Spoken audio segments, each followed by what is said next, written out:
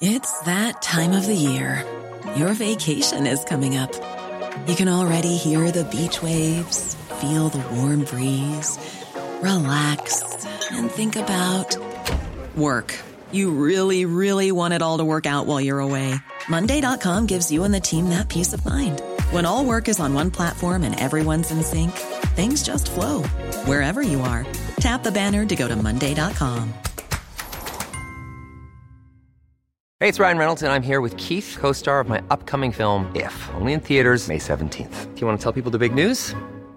All right, I'll do it. Sign up now and you'll get unlimited for $15 a month and 6 months of Paramount Plus Essential Plan on us. MintMobile.com/switch. Upfront payment of $45 equivalent to $15 per month. Unlimited over 40 gigabytes per month. Face lower speeds. Videos at 480p. Active Mint customers by 531.24 get 6 months of Paramount Plus Essential Plan. Auto renews after 6 months. Offer ends May 31st, 2024. Separate Paramount Plus registration required. Terms and conditions apply if rated PG.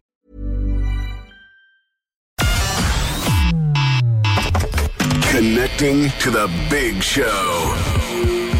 In 3, 2, 1. We are saying as long as there is breath in our bodies, we will not forget you. If we don't deal with this issue now, the problem will get bigger. The lack of empathy, these women need to get over themselves. We're the one for Cork and ready to talk. Can we just talk? Call 1850 715 996. Text or WhatsApp 083 396 96 96. Email opinion@96fm.ie. The lines are live. Let's kickstart the conversation. This is the Opinion Line with PJ Coogan On Cork's 96 FM. Weather-wise, they tell us it'll be kind of every second day for the week. So this is looking all right for today. Tomorrow, not so much. Kind of every second day they're saying for the week. This is kind of the tail end of it now. The horrible stuff will be upon us by next week, and doesn't look like it's going to go away then until about the middle of March. But don't mind me, I hate that time of year. I hate it. Don't be giving me any of your cosy fire nonsense and your windows battering with the rain and the wind outside and how lovely it is. Don't be giving that old nonsense to me. I want this to stay. However, Monday morning, good morning, 1850 715 996. I don't believe that they're actually still pushing this out there. But then again, in the absence of an actual reason why something happens, research will go on, and sometimes that research comes up with very hurtful articles in the newspaper. Not because anybody wants to hurt you, but because they don't realise that that's one of the things you think about. I'm talking about a piece in the Telegraph which recently said that autism can be prevented by teaching parents how to interact with their babies. According to a new study, it says 2/3 of cases could be solved by a video consultation showing how to interpret children's all-important early efforts to communicate. Now, that read to me as total BS, but I'm a few years down the line. Nicole, good morning. Hi, PJ, how are you? Hiya, girl, how you doing? You were very upset to read this. Yeah, it wasn't a nice thing to see come up on the screen, I suppose, for a lot of parents. It really wasn't. I think I'm more surprised, to be quite honest, that they ran the story. And I'm more surprised that it was left go to publishing, because I thought, like, as you said, like, we were gone from that kind of pointing the finger or shouldering blame side of things. I had a lot of parents kind of reach out at the weekend and say that, like, it really upset them, because you do, like, you're not human if you don't question yourself when something like, a diagnosis happens with your child and stuff. And that does happen, but you have to learn to realise, I suppose, that it's not the case. It can never be the case. No matter what you did, it was never going to change. But headlines like that, I think they're quite damaging. Especially for parents who are just going through a diagnosis or going through, like, worrying about certain things with their child and stuff. Do you know what I mean? It's quite worrying, to be quite honest, to think that we're kind of going back 50 years, Yeah, the old cold mother thing came from Germany back in the day and had been well and truly dismissed. But now, you see, because I think they still don't know what the cause is, they're looking again at everything. But I do remember, I don't know if anyone ever did this for you, Nicole, but I remember the morning that we got our diagnosis, and God knows it's 20-something years ago now, right? Yeah. But the very kindly man who gave us the diagnosis, Professor Fitzgerald, turned around and he said, "This is not your fault. You did not cause this." And that's something parents need to hear, I think. There's so many that will get a diagnosis and they're handed it and sent on their merry way with that piece of paper, and you're still left with no answers. Like Riley's diagnosed 5 years now, and obviously you're never going to know the cause, but you have to just realise that I think there is no blame for anybody, and that's why I think I was so surprised when I saw it. And there had been a lot of kind of uproar with it on social media, between people who have seen it, and people didn't want to give it airtime, people did. And then a lot of my friends who would be on the spectrum themselves were quite upset with it, because they were saying, my parents did everything for me. Yes. There was no reason at all. And so it was kind of one of these things where both communities came together, as in the parents and the autistic community themselves, and kind of said, I don't understand how it went to publish, do you know? Yeah, it comes up from time to time. Do you remember the article back in the newspaper in 2012 by a psychologist called Tony Humphreys that outraged people, including me. I spoke out publicly against it. James Riley, the former health minister, shall we say, got a bit mixed up in his own verbiage a few years ago too. And it happens every now and then, and it kind of throws the cat among the pigeons, especially in social media now, because I think if it before the times of social media, these things would happen in the paper and less people would see it. But these days with social media, it gets legs and it runs away. Do you know what I mean? That it reaches a hell of a lot more people, and you have a lot of parents out there who that would have really upset. Do you know? There is no need. Fergal is correcting me here in defence of James Riley, and he's right. I remember it now. See, James Riley has a son on the spectrum, and he was given out to Tony Humphreys about that article. Thanks, Fergal, you're rejigging my memory on it. He's correct, of course. I remember speaking out publicly at an event about that too, about that article. Again, it was very hurtful. He may have been applying clinical psychology, but it was very hurtful to people. I think what it is, though, isn't it, Nicole? We don't know what the cause is, so research is going to continue, and that every so often a person is going to come out with a theory. Newspapers won't refuse ink. Media won't refuse a new piece of science. Yeah. But it's the thing, I think, that parents just have to realise that this is going to happen, and it happens, as you said, every few years. And you just do have to realise that it's nothing you could have done. Me interacting, I used to, we always say, I absolutely wrecked Riley's head because he'd no words at all. Yeah. So if anything, we over interacted. Do you know that kind of way, to try get him to be able to say words. So. And I've had parents who were very funny about it at the weekend and said, I have 3 kids, so does that mean I interacted with 2 of them okay and 1 of them not okay? And, people were kind of going to that side of it. But hopefully they're going to take... I can't see them taking it back, because it's been there for weeks, or for over a week now, but it did cause a lot of upset, definitely. Unnecessary upset, You see, when you get into asking the question, well, should the Telegraph have published an article like this? The press will always publish articles. Always, yeah. Yeah. Now, equally, if someone came up with an article that said, or a piece of study that said, autism has nothing at all to do with the parents, they'd publish that too, or at least you'd hope they would. Yeah. Each side, I suppose, and as you said, they're not going to refuse it, but it's one of those, it was more the headline, I think, for me than anything else, because that's what you saw everywhere, and that's what would kind of be like a kick in the stomach for people. Do you know what I mean? And I think it's not nice anyway. You know yourself, when you're going through that diagnosis process, and we're years down the line now, and you're farther down obviously than us, but you do get to a stage where you're kind of you leave these things go over your head a little bit. But those early days, I think that would have been very, very upsetting. Yeah. People do sit and ask themselves, and they agonise, and they do. They do. Yeah. Was there something I could have done differently? Was there something I could have done better? Was there something I forgot? Was there some... People do that. And no matter how many 100 times you tell them no, and no, they still do that. Yeah, but that's human nature, I suppose, isn't it? And I think when it's your baby as well, you're always going to question yourself, and you're always going to worry about these things, and you're always going to say, could I have? But you have to get to that stage, and that takes a long time as well to get to that stage and kind of say, no, I couldn't, and I think that as Riley got older, that definitely got a bit easier for me. But in those early days, you definitely do question yourself, you know, which is awful because we shouldn't. Yeah. No, we should not. And articles like that do not help at all. No. And it's impossible to know where the research will eventually go, isn't it? It's just, you just have to take it as it comes, Like, really, don't you? Would you like to know, this is probably a very personal question, Nicole, would you like to know what caused it? In one way, yes, I think I would. Because I always think, like, now he's amazing the way he is. I wouldn't change him. I'd change his struggles, yes, 100% I would. I wouldn't change him, but it's always in the back of your mind that you'd like to have an answer. Do you know what I mean? But I think I'm at the stage now that, like, it wouldn't change anything. So if I got it, I got it. If I didn't, I didn't. But he's absolutely amazing. Like, I wouldn't change him for the world. Do you know, he's the funniest little boy in the world. But for him, you'd like to have an answer. Do you know?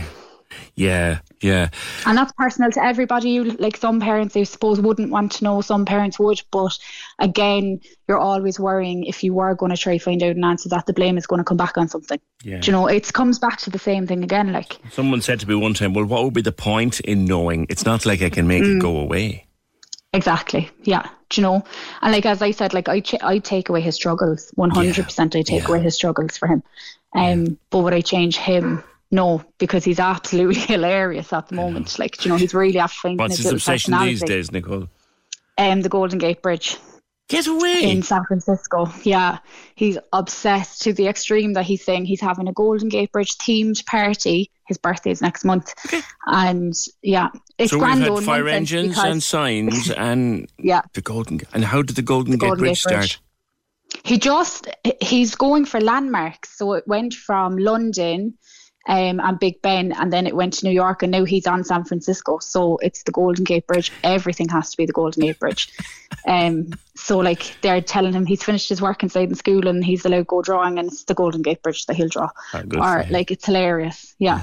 It's a nice one though, because we can walk around and do our normal everyday life and it's not in front of us. Yeah, do you know? Exactly. So that makes it a bit easier. Yeah, we had it rather than the traffic lights. We had a playgrounds thing one time. Oh Lord God, oh no. Oh, stop, I know. But, like, here we are, two parents who've been down this road talking to each other, and hundreds like that listening to us, right? But is it time to change our views as well as a society? Like there's no reason why you, Nicole, or anyone like you, or me, or anyone like me, although I'm a tough old git, should be the subject of debate like this. Yeah, I think it is definitely time. Like, it is time to change things, and as you said, it shouldn't be the subject of it, but I think it's kind of, at the moment, they know it sells stories in one sense. Do you know what I mean? They know there's a huge community out there. Yeah, like, there's a huge community out there that will fight these headlines or will talk about these headlines, and the more we spoke about it, the more it got out there. Do you know what I mean? So, like, we actually did their job for them, but we shouldn't have to be defending ourselves or defending our kids or anything like that. I think it is time to realise that, like, and I've always said it, like, Riley's just like any other 7-year-old little boy. He just sees things differently and does things differently. Yes. Like, he still has, you know, he still woke up this morning and told me he needed a 3-day weekend. He didn't want to go to school because he was tired. You know, like he does normal everyday things as well. And I think that's what we have to realise, that, you know, he just needs that little bit more support, and that's something that he can have. Do you know what I mean? It doesn't make him any different, but it's getting there. I think it is a lot better. Even in the 5 years that Riley's been diagnosed, there's a huge change. Yeah. There is a massive change, and people are so accepting and so understanding with it. But it's something I think that we're all going to be working on. A paper like the Telegraph, or if you were to come over here and say the Times or the Independent or the Examiner, that shouldn't be so quick to rush to publication on what is effectively a scientific theory. Yeah. Is that what you're saying? That the papers shouldn't carry stuff? Yeah, I don't think they should. But, like, in one, like, there's kind of a double-edged sword with that, I suppose, that, like, in one sense, as you said, research is ongoing. So unless they tell us that these things are going on, we don't know that they're happening. But then in another sense, I think you have to take in the emotional side of it for parents that are starting out on this journey and starting out on getting a diagnosis and stuff, that it is a bit of a kick in the teeth to read things sometimes, you know. But as I said, then we're probably worse, because We shared it all at the weekend. We shared, our thoughts on it and stuff. It got it out there more. Would it be better then if the papers, say, did something like put that story in on Monday and then on Tuesday put in another story rubbishing it, or just should they not do it at all until there's a certain outcome? See, I think if they put in another story rubbishing it in one sense, then it's kind of seen as they only do it because of the backlash, even though that might never be the reason. Yeah. But I don't know. It's kind of a double-edged sword, really, isn't it? I just think the headline that was used in this particular story was the damaging part. Yeah. Do you know what? It was very damaging. Headlines, and there's the thing, headlines are... It's clickbait, do you know? Yeah, but headlines also, and more so, headlines also are not written by the journalist. So the journalist who wrote the 1,000 words may have written a very balanced and decently written story. But the subby who wrote the headline to sell the story, to buy to sell you the paper, they're the ones who caused the hurt. Yeah. Oh yeah, definitely. I think that's just something that needs to be not reined in, but you have to think of it from all angles. Do you know what I mean? I think that there was a hell of a lot of upset parents over it. Do you know? And I think it was more upset for their kids, thinking that that they might think that, but it was actually lovely that I was speaking to a few of my own friends who are on the spectrum and they're adults, and to hear their point of view and kind of saying, my mum and dad did everything for me, and my mum and dad were the ones that helped me to get to where I am today. And they're the stories that families need to hear. Do you know what I mean? They're the stories that they need to be reading in the newspapers, because that little bit of hope is everything in those early days, do you know? Absolutely. All right, listen, as always, give a high five for me, Nicole. Take care. That's Nicole Duggan, mom of Riley, my boy Blue, on all the socials. I'm sick and tired and blue in the face of this stuff. Sarah just says, such a horrible article to read. My 2.5-year-old son was diagnosed in April. It broke our hearts. To read that article was upsetting and shocking. Well, Sarah, if nobody ever said it to you before now, and I hope they did, and I'm sure they probably did, but if nobody ever said it to you before now, that diagnosis had nothing to do with you. You didn't cause it. You weren't responsible for it in any way. No way at all. This is not your fault. Can we just talk? The Opinion Line on Cork's 96 FM. With McCarthy Insurance Group. Call them now for motor, home, business, farm, life and health insurance. See MIG.ie. You guys ready? We're driving home. The Big Drive Home. Weekdays from 4. On Cork's 96 FM. Hey, it's Lorraine. Make sure you're with me every weekday on the Big Drive Home, whether it's after work, after school, after college. I'll be here bringing you closer to the stars. I definitely get a lot of Betty Pig shouted at me, which I don't mind. The best music guaranteed, and always the biggest prizes.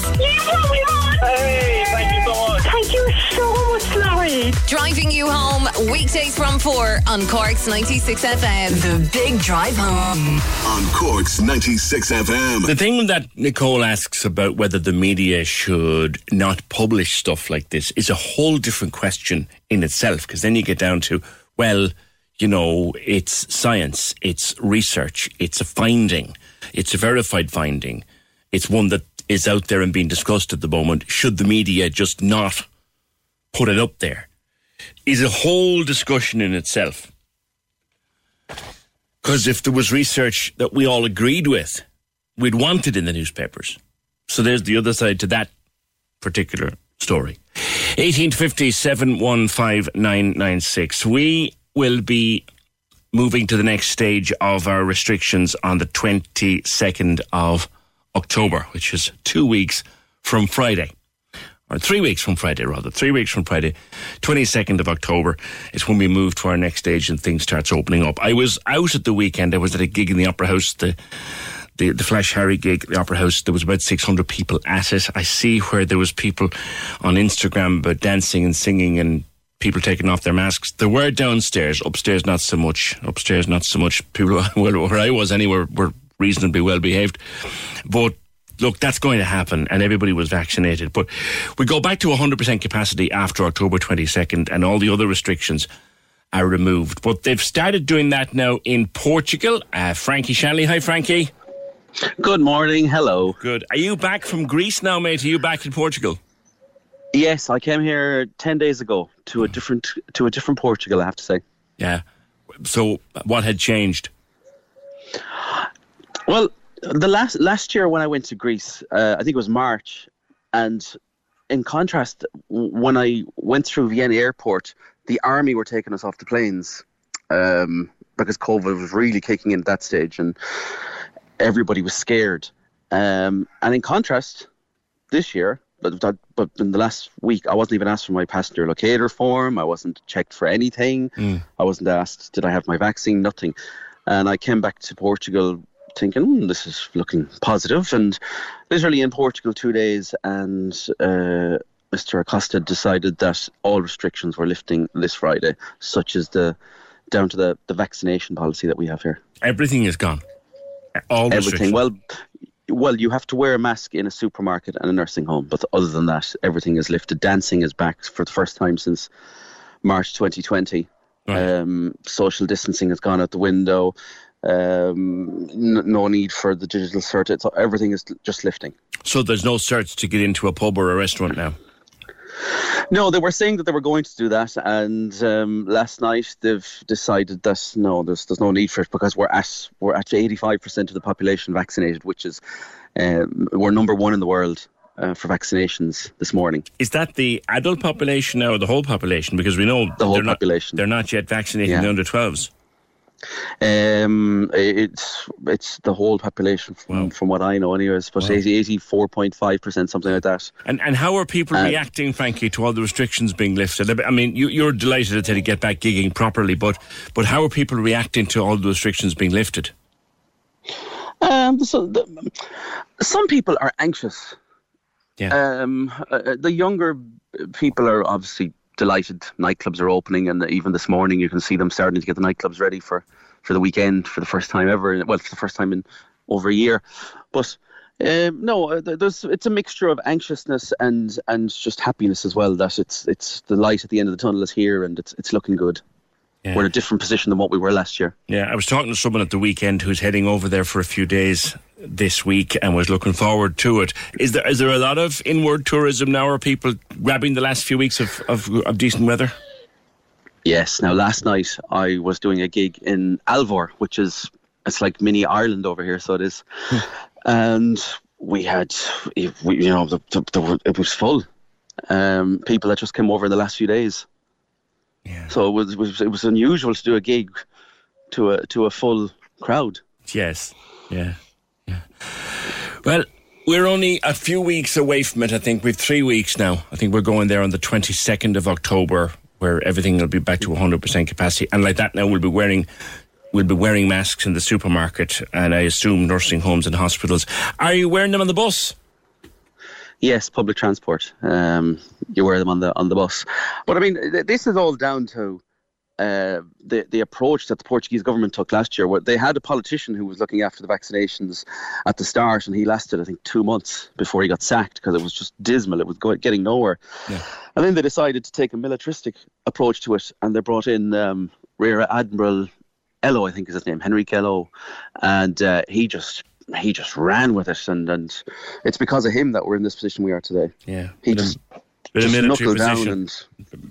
Precision. We got the army involved here as well, and it really does seem to have helped. Frankie, good luck with getting back to normal, mate. Take care of yourself. That's Frankie Shanley, Frankie Beats. You'll find him actually if you want to. Kiss FM Portugal. He does a show there. It's actually quite a decent station. And he does a gig on it, and he does live. If you're in Alvor or any of those parts of Portugal, chances are you've come across him. DJ Frankie Beats, our man in Portugal. Lucky bugger. 1850 715 996. Maeve says, did you ever look at the European figures for COVID now? They're all much lower than Ireland. I think I'd go there to be safe if it's like most of those countries. Yeah, we're still quite high in terms of daily caseload. And we're still uncomfortably high in terms of hospitalisations, as in we're very stuck now on 300 people in hospital and about 60 people in ICU. But I see at the weekend where Micheál Martin has said that pending clinical advice, he'd be quite happy to vaccinate the over 5s. That's the stage that they want to get to. 1850 715 996. Just on autism and Nicole and the article in the Telegraph. Maeve says a few years back there was an article that said diabetes in children was caused by interbreeding. They did a retraction after uproar. Yeah, that can see how that would annoy people. Can we just talk? The Opinion Line on Cork's 96 FM. With McCarthy Insurance Group. Call in person or call them now. They don't just talk the talk, they walk the walk. See MIG.ie. Let me show you what it's all about. Check it out. Simon Murdoch and the best music mix. Weekdays from midday on Cork's 96 FM. Afternoons in Cork sound better here. I've got the big tunes from all your favourite artists. Hey, it's me, Justin Bieber. Hi, this is Billie Eilish. What's happening, everybody? It's Tom Grennan. I'm always good for a prize. Oh, thank you so much. That's brilliant. Thanks a million. And big name stars on the show for a chat. Joel Corry. Personally, Ireland is my favourite place to play. You guys know it's like a second home to me and I miss it so much. In the afternoon in Cork, in the car, at work, at home, make sure you're with me. Let me show you what it's all about. Check it out. Simon Murdoch, midday to 4 p.m. on Cork's 96 FM. On Friday, we were talking to Elena and to Declan, two wheelchair users, on the accessibility of Cork City.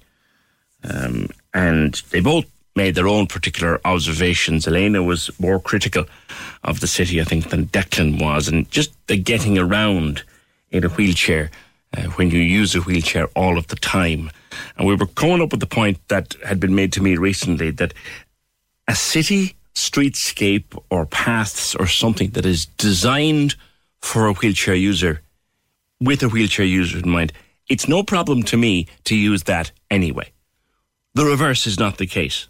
That a streetscape designed for me is not accessible for a person in a wheelchair, but a streetscape designed for a person in a wheelchair is obviously quite usable for me. And that's kind of where we were coming to. But Orla got in touch. Hi Orla, how are you doing, girl? It's been a while. Hi PJ, it's been a long time. It has indeed. How's my man? He's good. He's good. Good. So tell me about Michael's problem with the wheelchair. Right. We have often had to park outside Anglesey Street Garda Station and walk down to the South Infirmary Hospital for an appointment. Now, there is a really high path outside a garage. It's a working garage, like a repair garage type thing, not a petrol station. And the path is really high.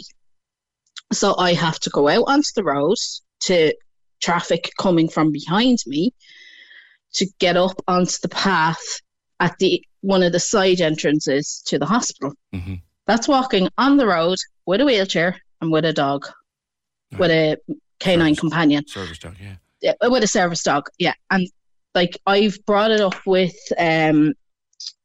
I've informed City Council of it through social media and nothing has been done. This is going to sound like an awful stupid question. It's dangerous. Can you not get into the hospital grounds? You have to go around by the main. I could, but there's only 3 spaces there now in the hospital. Right. And they're very, very hard to come by. Now, luckily, Michael was in the hospital for an operation there 2 or 3 weeks ago, and I did get a space because I arrived before 8 o'clock. Like I was in there for 20 to 8. And I got a space, and I had the space for the few days that we were in there.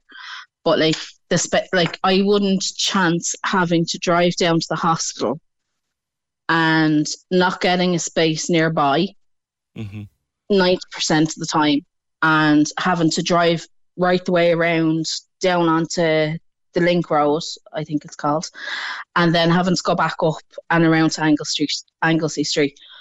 I'm normally early for appointments, but I wouldn't have enough time to do another lap. I got you. If you know what I mean. Oh, I do indeed.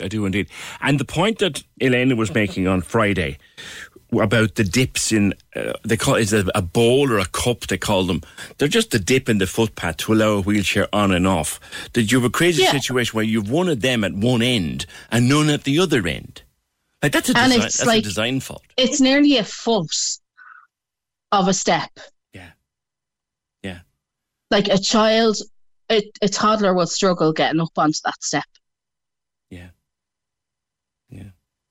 So, and there's another point I want to make as well. You were saying about bin men leaving bins in awkward places. Oh yeah, that you put the bin out and then they fire the bin into the back of the lorry and they just horse them into the street, and they could be anywhere. Yeah. PJ, you know the sign at the back of my vehicle. Yes, I do. It's obvious that it's a wheelchair user and it's a rear access.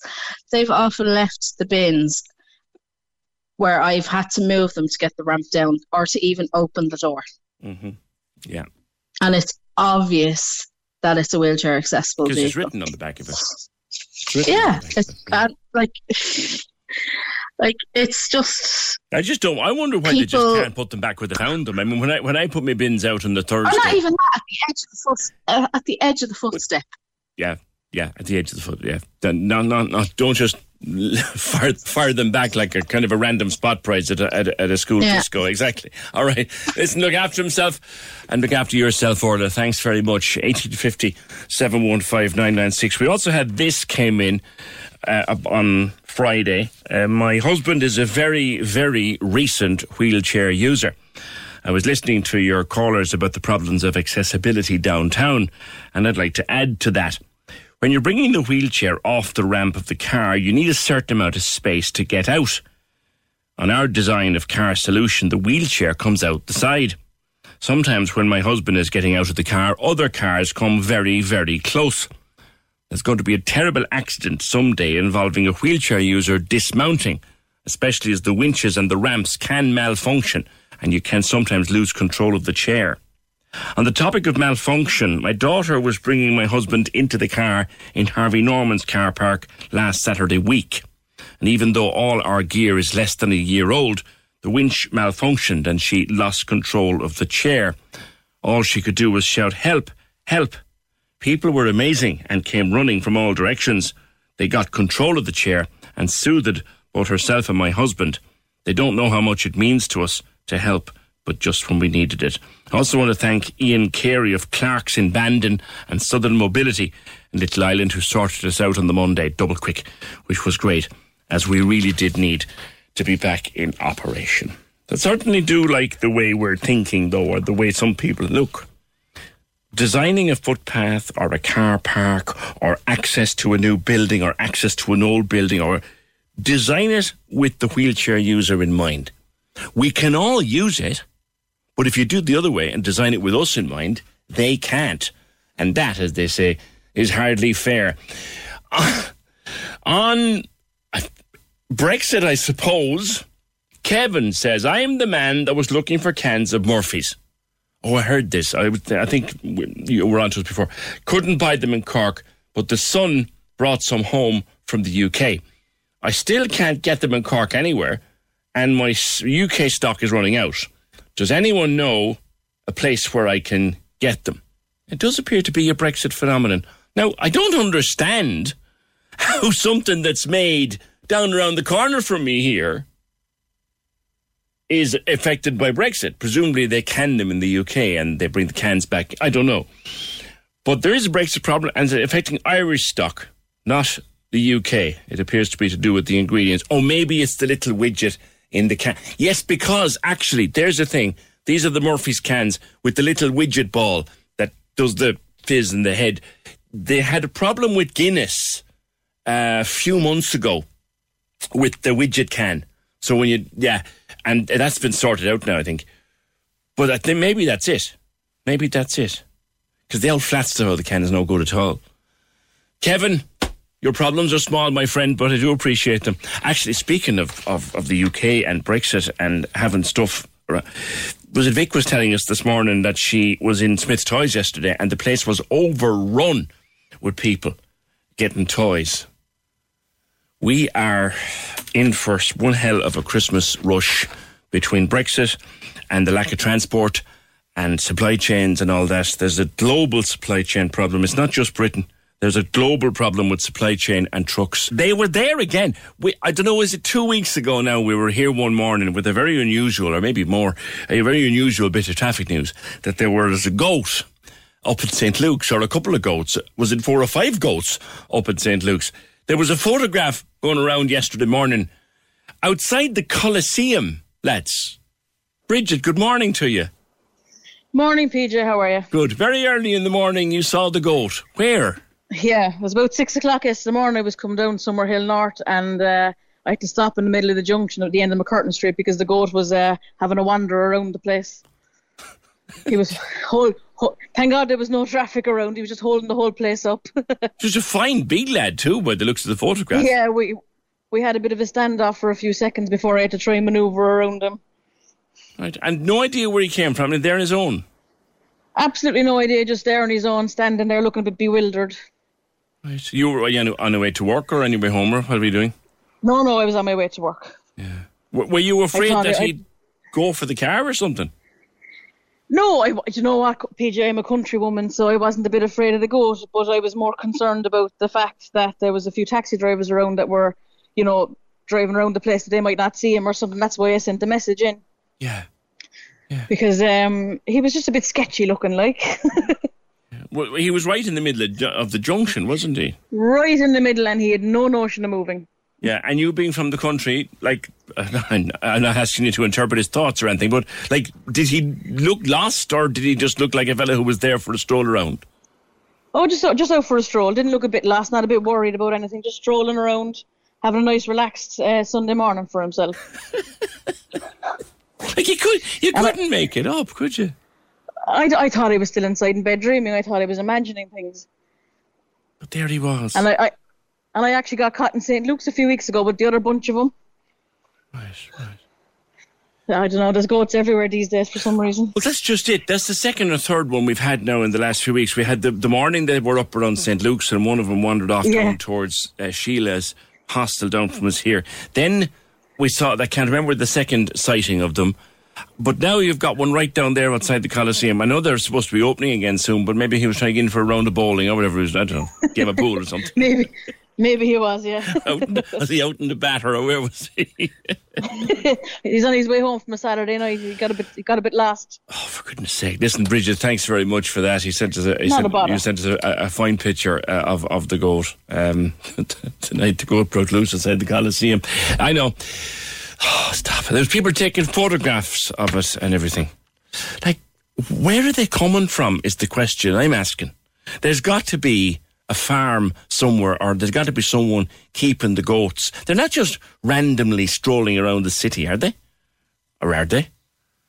Because there was one woman, I think, I saw it in Cork Bio. There was one woman found a goat in the back garden and was trying to chase it out. The things you see. 1857 15996. Right. Now, I was at the Opera House on Saturday night for the Flash Harry gig, myself and the boy were. And we were sitting upstairs, right in the middle. And around us there were people with their masks on and their masks off. But most of them were sitting down. But downstairs, but that's always the way at a gig like this. And this is my 6th or 7th time being at the Flash Harry gig. There was a crowd around moving to the front of the house. The big fans are there with their T-shirts and their posters and their banners and everything. It is like a mini Queen gig, and they were up and they were dancing. Susan says, we were there Saturday night. Lots of people took off their masks. The staff did ask a few to put them back on, but they were ignored. Lots of standing up and dancing too, which meant we had to stand to see the stage because we were nearer to the back. I don't care what people do because we had our masks on. But what annoyed me was the band encouraging the audience to take off their masks and sing and stand to dance. It was very disrespectful to the staff who were doing their best. Yeah, at one point, Harry, that's the lead singer of the band, brought the promoter Tom out onto the stage to take a photograph of a socially distanced crowd. And look, they were talking about being so excited to be back in front of a crowd again, and you have to kind of take that into account as well. For musicians like that, it must be so great to be back in front of a live crowd again. I must say, I have to say, looking downstairs into the pit, as it were, it was a bit close for comfort, to be fair. It was a bit close for comfort, and you could see the staff were trying to get people to sit down. The counter argument of that is that they were very strict on Saturday night about vaccination, and they were very strict about the queuing in and queuing out. There was no bar. So maybe people are thinking, well, everyone in here is vaccinated. We've all been checked. You know, we're all wore our masks going in and going out. If we can't let down our hair a small bit now, when we're back to 100% capacity in 3 weeks' time, is there much hope for us? That was one point of view. But another one, I must look at, yeah, maybe we are just, I don't know, lads, I don't know. 1850 715 996. Murphy's have to send it out to, thank you. Murphy's must send it to England to get it put in cans, but the supply chain can't get it back to us. Therein is the problem. It must be the widgets then. It must be the little gas widget that's inside in the can, because I think that's what happened with the Guinness. The Guinness ran out because they were canning it in the UK and they couldn't get the widgets. Yep, that seems to have been the problem. There's your answer, Kevin. That's where you can't get them here, because they have to go to England to get the put in the cans, but they can't get them back in because of the supply chain. 1850 715 996. Can we just talk? The Opinion Line on Cork's 96 FM. With McCarthy Insurance Group. Call them now for motor, home, business, farm, life and health insurance. See MIG.ie. The Cork Diary. On Cork's 96 FM. The Douglas Credit Union Current Account 5K race will take place on Sunday, the 3rd of October at Tramore Valley Park at 11 a.m. The race will be chipped and timed, and you can register online at popupraces.ie. Proceeds from the event are in aid of Cork Cancer Care and RNLI Crosshaven. If you have an event you would like mentioned, email corkdiary@96fm.ie. The lines are live. And we're ready to talk. Can we just talk? Call 1850 715 996. Text or WhatsApp 083 396 96 96. Email opinion@96fm.ie. The Opinion Line with PJ Coogan. On Cork's 96 FM. Just to clarify with regard to the weather, what I hate is the cold and the wet and the wind and the damp and the muck and the dirt and the filthy. Like at the moment, I think autumn is filthy. A filthy, dirty season with dirty, dead leaves everywhere, clogging up the drains. And it's horrible. It's lovely and colourful. And then you get the first bit of wind and rain and all the drains are blocked. Who likes that? And then the winter is cold and wet and windy and damp, and the old cold goes into your bones. Now, if we had nice, crisp winter weather, like they have in some parts of the world, then I'd live with it. PJ, I think the exact same as you. You're describing everything I feel. How can people be excited by fires and the darkness, says Lorraine. Thank you, Lorraine. Thank you. Maria, I agree 100% with PJ about the weather. John even agrees. John O'Donovan even agrees with me. And she doesn't agree with me on much, but just to show he fully agrees with me. Not a fan of winter at all. No, I hate it. And I think a lot of people, a lot of people go, oh, I love it. I love the cosy fire. No, you're not. No, you don't. No, you don't. You're pretending you do, because really, you can't possibly like going out in the morning, it's pouring wet and it's raining and it's cold. Coming out back it's cold, it's wet and it's raining. No. Like I said, if I could hibernate, I would. I need someone to keep warm. No, that's fine. I keep warm just fine. Thank you very much. I am a creature of the light, and the light is abandoning me, and I am upset by that. Pat is a taxi driver, spotted 2 goats up in Mayfield round Tinker's Cross around 7 o'clock last Wednesday morning. Thought he was seeing things. 2 big lads just wandering around. You wouldn't know what way they'd run. Are they dangerous? That's a good question. Does anybody listening here actually farm goats or have a goat? Would give us a call and tell us. Like that big goat that was down there by the Coliseum yesterday morning that a caller was telling us about. Like, was that dangerous? Like, if she got out of the car and tried to shoo him off the road or something, like, would he attack her? Or would he attack the car as she nosed up? I know nothing about goats other than that they'll eat anything. They'll eat thistles and they'll eat briars and they'll eat your clothes off the line if you let them. But are they dangerous in any way? Because it looks like we're being invaded by them. 1850 715 996. We are coming through, well, we have been coming through a period of crisis and uncertainty, unmatched in our lifetimes, and we hope unmatched for the rest of the time we have on the planet. But I think you'll agree with me that since, say, the 29th of February 2020, when the first case was confirmed in Ireland, the first COVID-19 case was confirmed, and since the early part of March, when the first death was confirmed, the hardest thing to deal with for many people has been the uncertainty. You don't know where you're going. You don't know what's happening. You don't know about the school. You don't know about whether you're going to be able to go and see loved ones. You don't know whether you can have a family event. You worried, and the uncertainty was so hard. I think for many people it was the hardest part of it to deal with. Now, some people thrived on it. Some people's personality is such that they can live with uncertainty, and it actually drives them a bit. And sometimes people perform better in an uncertain world. There are two or three different kinds of us there. I'm halfway in between. I had days where the uncertainty was just something I got on with and dealt with.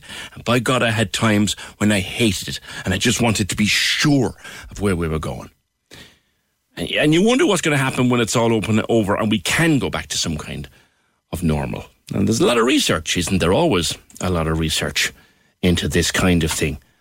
How some people thrive on uncertainty and some people don't. Let's bring in Catherine Hallisey, our good old friend on the programme. Hi, Catherine. Good morning to you. Good morning, PJ. It is, or it has been, one of the hardest elements of the last 20 months or so, trying to go through the uncertainty of it all. Some people it suited, some people it didn't. Why is that? I think it's really interesting to actually step back and think about this. It's not something we often think about, but we know that some people are more comfortable with the uncertain than others. This is just like we have people who are slow to warm up and people who are outgoing and gregarious. This is just a temperament feature that some of us are happier with uncertainty than others. And, if you think of small babies, everything is new to them. And they spend their time trying to figure the world out, and then they develop these models in their head of how the world should be. And it just enables you then to focus on other things, because if you're starting every day fresh where everything is uncertain, you can't really, I suppose, excel at other things because you're constantly trying to filter in new information. So we make these plans and predictions. And that enables us, I suppose, to live a more well-balanced, more rounded life. But obviously everything changed last year, and our models of how the world works, how we socially interact with one another, even where we go to work, how we go to the shop, all of that, everything changed. And that uncertainty is one of the reasons why there's been a huge increase in anxiety, because we have much more information to filter.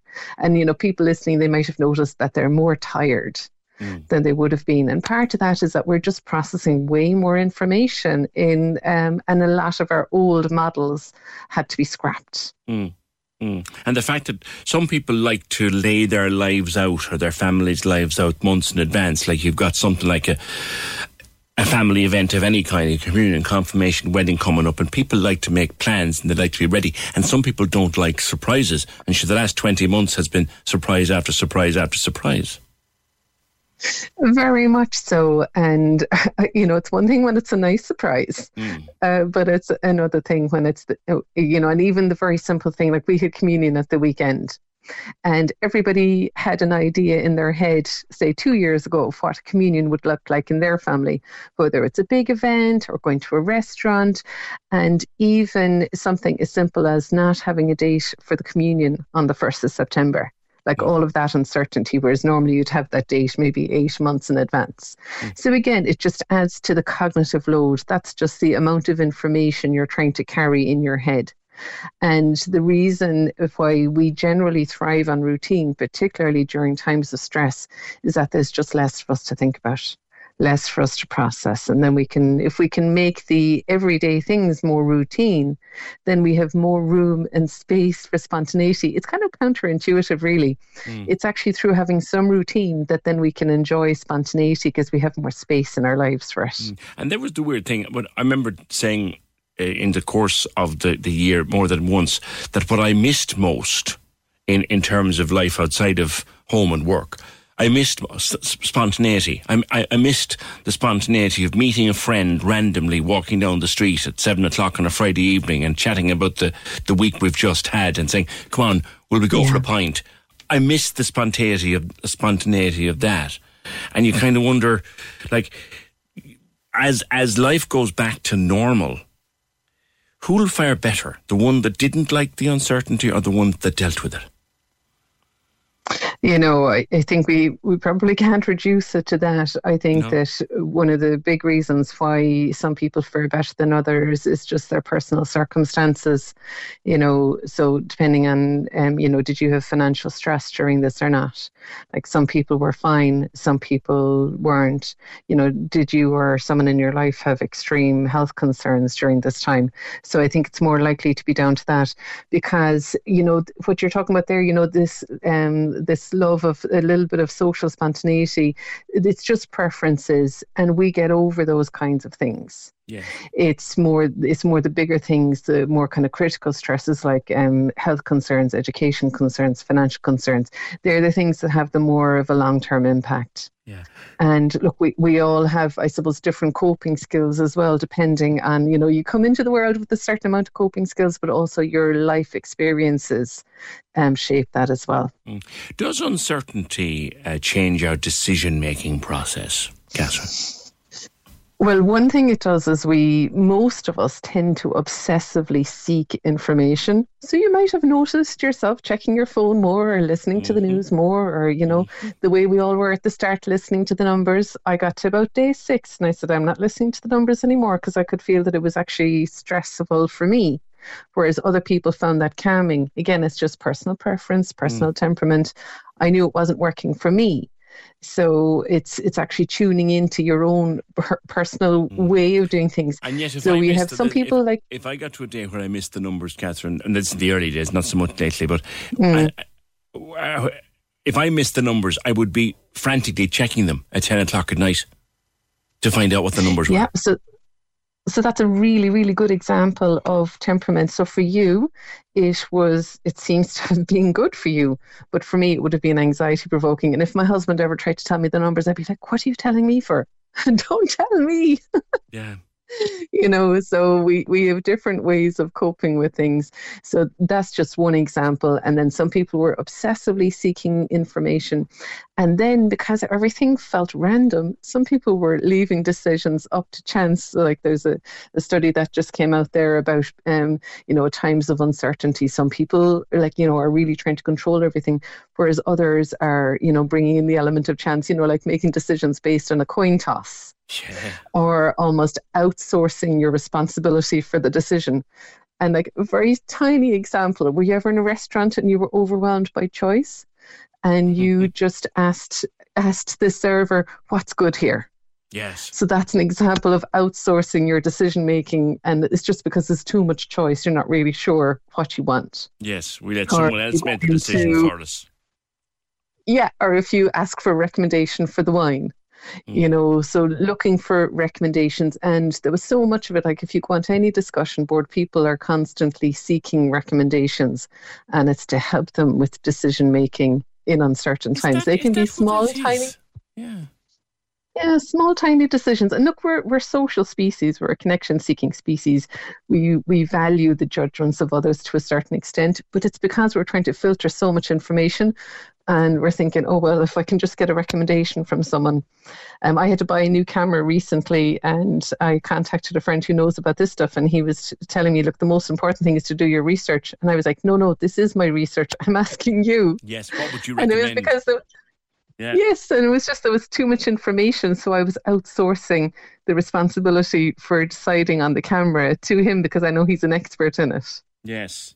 And what you wonder then, why were you sitting there going, well, why is he telling me to do this? Because he's the expert. If he tells me buy XYZ camera, I'll buy XYZ camera because he's an expert. That's and I just okay, said, I just said, tell me what you have and I'll buy that, and then I did. So that's just a very basic example of it. We all do it because it's just so much information. And when there's so much uncertainty, especially new situations and new information, we find ways to simplify. So it's just like you go to a new city. In the old days, you get a guidebook. Now you just have your phone, but you're looking up where it's good to eat. Yeah.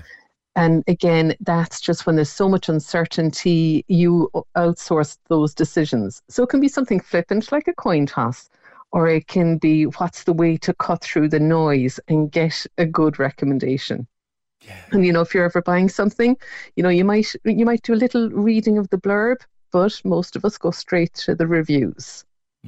Again, we're seeking more certainty and outsourcing a little bit of the responsibility. Well, if the reviews are pretty good, then I'll get it. Right. If there's a couple of bad reviews, maybe. Right. So maybe our own individual decision-making skills are not being used. Well, excuse me. No, it's actually a very good use of our decision-making skills, because we could spend hours or days, or be like me, paralyzed with indecision over the camera. And a really good decision is to say, actually, that's not a good use of my time. I'm going to crowdsource information, say by looking at the reviews, or I'm going to go to an expert. Mm-hmm. So it's actually a very, very good use of our mental space. I don't want to spend loads of time thinking about things that, I'm much better off just making the decision and being done with it. But I don't want to make the wrong decision. So that's why I'll either go to the expert or crowdsource. Assuming that everything is going to be okay in the next few months, and we are assuming that, who will fare better, Catherine? The person who struggled with the uncertainty, or the person who dealt with it as a matter of course?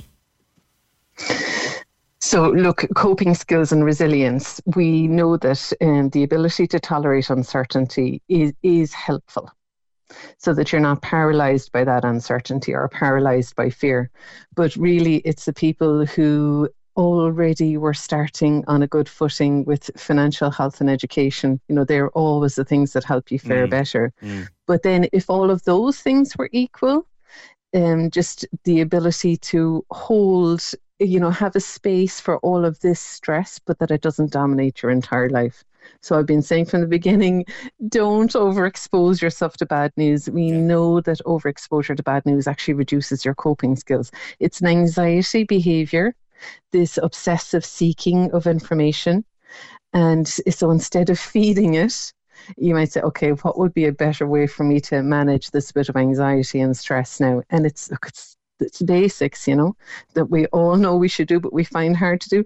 Get a bit more sleep, get a bit more exercise, connect with people, build up your support network. It's really, really basic stuff. So it's the people who do the basics better. They're the ones who fare better. Okay. All right. Always a pleasure to speak with you. Catherine Hallisey, child psychologist. And of course, she's on social media. You'll find her, Catherine Hallisey, psychologist. How have you dealt with it, though? It's been a horribly uncertain time. Has the uncertainty been a botheration for you? Take the typical thing, the simple thing like the children's communion or confirmation. Some of them were cancelled 2, 3 and 4 times. Like, did you just say, oh, well, we'll go again? Or were you pulling out with a little hair you'd left? Jeez, here we go. I just want some. Are you one of these people that likes something to be A, B, C, D? Or are you someone that takes a chance when something goes mad? And how have you dealt with it? And how do you feel about it all being over soon? And how will you cope? 1850 715 996. PJ, they have Murphy's in the carry-out off licence by Watercourse Road past O'Reilly's Garage. Thanks, Mick. That's for our listener who was trying to get some Murphy's in Cans. On the weather, Aaron says we disagree, PJ. Give me the autumn or the winter any day over the summer. The beautiful colours is the autumn, the smells, the chill in the air. I'll give you the colours. You can keep the chill, and when the rain and wind comes, well, come over and sweep me drive, will you? because I'm pulling leaves out of drains already, and I absolutely hate it. And they're dirty and they're wet and they're damp. So if you want to come and clean me drains, that's great. I'm joking.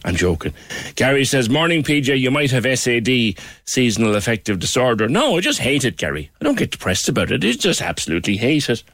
Maria bought a light therapy lamp to help me go through the winter and the lack of light. Yeah, some people do get actually sick. I don't. As I said, I just hate it. 1850 715 996. Can we just talk? The Opinion Line on Cork's 96 FM. With McCarthy Insurance Group. Call in person or call them now. They don't just talk the talk, they walk the walk. See MIG.ie. Simon Murdoch and the best music mix. Weekdays from midday on Cork's 96 FM. Get through Monday afternoon with the best soundtrack in Cork. I got all your favourite tunes and just the right amount of crack and silliness to help you through the day. See us straight after the Opinion Line on Cork's 96 FM. Kevin says, this happens to you every year, PJ. Maybe you have SAD.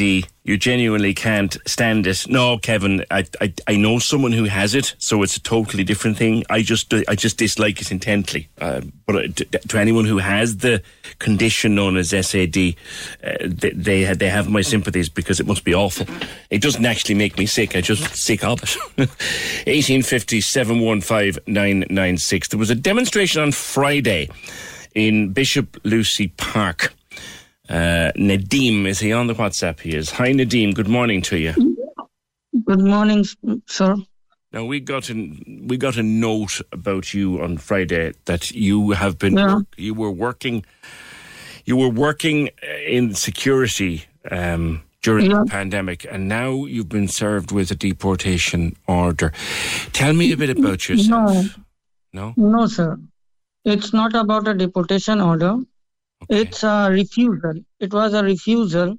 What IPO have given me, it was a refusal. I see. And then I have applied for the leave to remain. Okay. Tell me about yourself. Where are you from? I am from India, sir. My name is Nadeem Hussain. I stay on Kinsale Road Accommodation Center. Okay. Since 3 years, I'm here. And I work in KFC in Douglas. Then I came in the security industries. Then I'm working in the security. Sometimes I work in hospitals, sometimes in malls, sometimes in the various places where they need a security. Sure. And you come from Calcutta, India, sir. India. Do something for me, Nadeem. Call me PJ. You don't need to call me sir, okay? Okay, sir. We're our friend. You're my friend. You don't need to call me. You don't need to call me sir. Call me PJ. So, on 27th March 2018, if you will go on Google also, you can check. There was a riot on Hindu-Muslim. And in that time, my father and mother was died. Oh, I'm sorry to hear that. Yeah. And that time, I was doing a CPIM party because my father was also in that same party, CPIM. And I was also a member of that. Okay. It's a political party. The Muslims come and they killed my father and mother. And then I got also the injured. I have given to the IPO every evidence, death certificate also of my father and mother. And everything I have given what evidence they want. And after that, they refused me. But I don't have any problem with that. But I want to say only one thing, that I already applied a leave to remain also. There are 3 ladies who have given me a reference letter. There are too many friends who are emailing for me. And there are where I stay, Kinsale Road Accommodation Center. You can ask to the managers also. In 3 years, I never done any wrong thing, never quite. She also have given me a reference letter. Sure. Everything I have submitted for the leave to remain and copy to the Minister of Justice and copy to the President Office, his constituency, Cork. Yeah. And I'm waiting for that. Yeah. Cork is my family. Cork is my family. They showed me love. I am not in the fighting. I am not fighting to anyone. I have not committed anything bad. Everybody is good here. But I am just pleading. I'm just pleading. You can check my statements, what I've given. I'm just pleading. Just pleading. But nobody is responding me. Okay. And you fear that because of your political affiliation, that if you had to go back, back, you would be in danger. Yeah. Yes, sir, because there is an Aadhaar card, ID card, identity card. Yes. And there I have a fingerprint. If I go India and if I do anything, if I used to buy a SIM card, then I have to use that identity card. Or if I want to take a house, then I have to do the identity card. In India, if you do anything like a PPS card. Yes. In here also, if we do something officially, so they need a PPS card. Am I right, sir? Yes, correct. Yes. And that thing I already said to the IPO also. I said to... There's never been a faster or easier way to start your weight loss journey than with PlushCare. PlushCare accepts most insurance plans and gives you online access to board-certified physicians who can prescribe FDA-approved weight loss medications like Wegovy and Zepbound for those who qualify. Take charge of your health and speak with a board-certified physician about a weight loss plan that's right for you. Get started today at plushcare.com/weight-loss. That's plushcare.com/weight-loss. plushcare.com/weight-loss. Hey, it's Ryan Reynolds, and I'm here with Keith, co-star of my upcoming film, If, only in theaters May 17th. Do you want to tell people the big news? All right, I'll do it. Sign up now and you'll get unlimited for $15 a month and 6 months of Paramount Plus Essential Plan on us. MintMobile.com/switch. Upfront payment of $45 equivalent to $15 per month. Unlimited over 40 gigabytes per month. Face lower speeds. Videos at 480p. Active Mint customers by 531.24 get 6 months of Paramount Plus Essential Plan. Auto renews after 6 months. Offer ends May 31st, 2024. Separate Paramount Plus registration required. Terms and conditions apply if rated PG. Many of us have those stubborn pounds that seem impossible to lose, no matter how good we eat or how hard we work out. My solution is PlushCare. PlushCare is a leading telehealth provider with doctors who are there for you day and night to partner with you in your weight loss journey. They can prescribe FDA-approved weight loss medications like Wegovy and Zepbound for those who qualify. Plus, they accept most insurance plans. To get started, visit plushcare.com/weight-loss. That's plushcare.com/weight-loss. There also, the same thing is my ID card, and there is my fingerprint. Yes. And you were afraid that because of the current political administration in India... Sir, everybody knows in 2007, when Modi was only a chief minister of Gujarat, he killed too many Muslims. And I have 2 points. One, I am Muslim. Yes. And second thing, I am connected to the political party. Yes, this and was there the, is communist, no the Communist Party of India. Yes. I have given my ID card, everything, sir. Yes. You can check, and every copies I have given to everywhere. I have showed to TDs also. I have showed everyone what evidences I have given. Yes. And then now I'm not telling anything. I'm not telling anything to anyone. Okay. I have not given any bad comments to anyone because I am not, because Ireland have given me food. Ireland have given me a work. I love Cork. Cork is my family. Yes. Just I have appealed for the leave to remain, but till now there is no response. So from anywhere. You have applied, yes?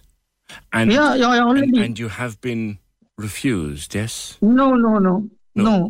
I have refused for the subsidiary protection and refugee status. But now I have an option for the leave to remain. Okay. So I already applied to leave to remain to the I see. IPO. I apologize. I'm a bit confused about the process. Are you okay, by the way? You're all right to stay talking to me. You seem upset, and I understand that. Yeah. Are you? Yeah. Yeah. Sir, just I am pleading. I am a only helpless man. I'm pleading to everyone. I'm pleading, please help me. Help me. What age are you? I am 36-year-old, sir. Okay. 17/11/1986 is my birth of date. Okay. And you're in the middle of the process now, and we've emailed the Department of Justice to see can we get a statement. Yes, sir. Okay. Do you have In my first article, the department have given a statement. If you can see, they have given a response from the department. The Department of Justice does not comment individual case. How it is each application protection is examined in details, but permission of the remain is included of the full consideration of the private family rights in accordance to the European rights, human rights, and the work situation. So I am working. I am not a burden of anyone. Yes, and you have been working in the hospitals. You have been working on the front line during the pandemic. Yes. In level 5, I have. We owe you a debt of thanks. We owe you thanks. Yeah, in level 5, in level 5 in KFC that time I was working when nobody was gone out. I was the first person who gone in the bus station. And I was walking to the road in there, and then I take the bus, and then I worked in Douglas. I have a certificate also that I have worked in the level 5, because that time we need to show the letter, because there was if you work, before 5 kilometers, you have to show to the Garda. Right. Am I right? That's right. I had it. We had those letters ourselves here to allow us to go to and from work. Yes. I have a letters that also, sir, I have given to the IPO, and now I'm just pleading. I don't want to do anything, just pleading to my family, pleading to the court. And when will you know, Nadeem? When will you know? I don't know, sir. I don't know. I am in a very depression. Very, very, very depression. I am in very depression. Okay. I can't sleep. I can't eat. You can ask to the manager of Kinsale Road Accommodation Center. I have done nothing wrong in 3 years. She have given me a reference letter also. So you can understand. I can show you that also. No, you don't need to show me anything. I believe you. I totally believe you. I totally believe you. I am doing a security job. If there is anything or any criminal charges against me, how I get the license? No. Everybody believes you. I think, Nadeem, at this stage, you've been here, you've worked, you've contributed to our society during a pandemic. And you just want to stay. I don't want anything. I don't ask any help, money, anything, nothing, sir. From when that letter came, I can't sleep because there is no response of my leave to remain. I have already emailed every documents to the Prime Minister's office also, and they have given me one mail from the Secretary of Prime Minister, Mr. Martin, Michael Martin. Yes. Have given me a letter that he will see the matter, but till now there is no response. Okay. And see, if there will be no response coming, I can't sleep, I can't eat, I can't do anything because I am scared. In here also I'm scared. In Kinsale Road Accommodation Center, Hindu attacked me. That also everybody knows.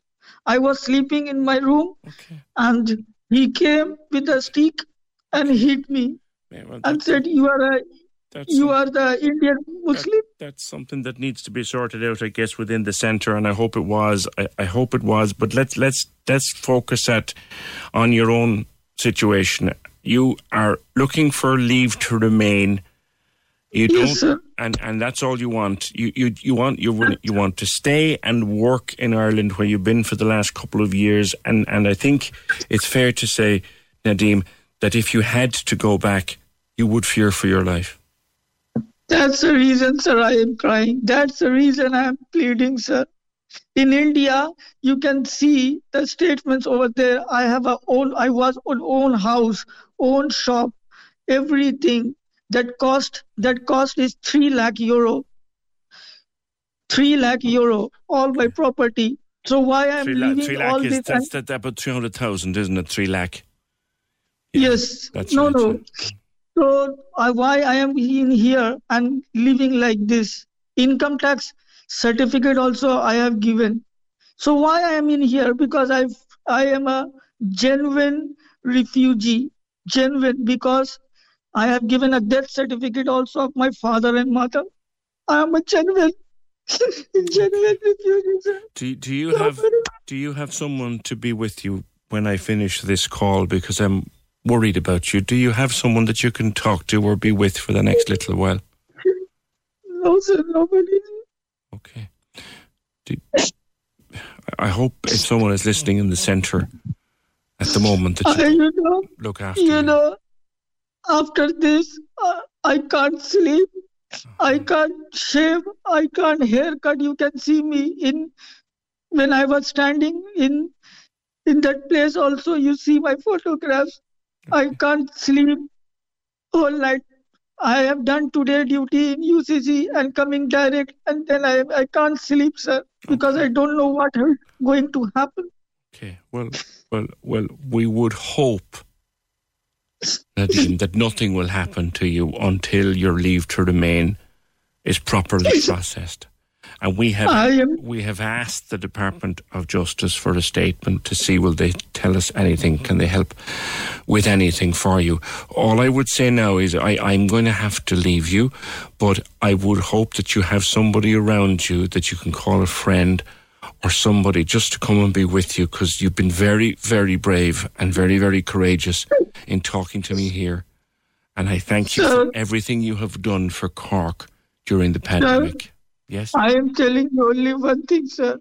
Up to Monday, I will just wait. And after that, from next Monday, I will be in a hunger strike. I'm not going to eat anything. The only person that you will hurt by doing that is yourself, Nadeem. But look, that is a matter for you. If that would the only person that you would hurt would be yourself. If you were to do that. Because I don't know what is going to happen. Try to understand. I'm depressed. Understand. I'm depressed. The uncertainty is killing you. Yes. Okay. Fiona, could you talk to him there? And I'll let him go because it's very distressing now. We've got some numbers for people that he might be able to talk to, and hopefully we get some help. If you need to talk to the Samaritans or anybody, or NASC would be a good group of people to talk to. You can talk to them on 427-3594. The Samaritans at 116123. You can call the emergency numbers. We're very worried about you. What we want you to do is just I'll put you back on hold there. Talk to Fiona for just a second. I'd like to think that you had somebody around you to mind yourself. Look, take care of yourself. Okay, find somebody to talk to, and see if anyone can help you, because this is a very distressing call. But thank you for being with us on the programme. Thank you for speaking to me on the opinion line. Thank you for everything you have done for people here in Cork during the pandemic. And here's hoping that you will get the leave to stay that means so much to you. Thank you very much, Nadeem. I'm not sure how to finish that. I really am not sure how to finish that, except to say that the Samaritans are at 116123. NASC, who could provide great information for him, are on 021 427 3594. A&E or ambulance are 112 119, or could call a GP. Maybe someone like Graham Clifford or someone like Kate Durant, who both help a lot with people in his situation, could be of some assistance to him. Just be a friendly voice on a phone. That's worrying. That's that poor man. Can we just talk? The The Opinion Line on Cork's 96 FM. With McCarthy Insurance Group. Call them now for motor, home, business, farm, life and health insurance. See MIG.ie. Access all areas on Cork's 96 FM. Your guide to nightlife on Leeside. Hi, it's Michael here with an update on Cork's entertainment. Singer-songwriter Declan O'Rourke has announced 12 Irish dates in 2022, one of which will come to live at St. Luke's, Cork on Friday 11th of March. Check out the venue's website for further details. Access all areas. Comedy is coming back to City Limits in October with Bernard Casey and guests on Saturday the 2nd, Carol Spain and Barry Murphy on Friday the 8th and Saturday 9th, and 2 nights with David McSavage at the end of the month. Further details at thecomedyclub.ie. Access all areas. Feel free to let us know at Access All Areas if you have a show, play, exhibition or gig coming up, or any live streaming events by emailing us at aaa@96fm.ie. Access all areas. Your guide to nightlife on Leeside. On Cork's 96 FM. Deputy Michael Collins, Independent TD for Cork Southwest. The Cataract Express is still running. That's what they've nicknamed the bus that goes up every so often to the north, where people in need of cataract operations, but waiting lists are ridiculously long. People in need of the operations get the bus. They go up, they have it done at an NHS hospital, they pay, and then they get reimbursed by the HSE within a number of weeks. It's been going on quite successfully for a number of years. Is it one or two, guys, he's on? Give me more, give me two.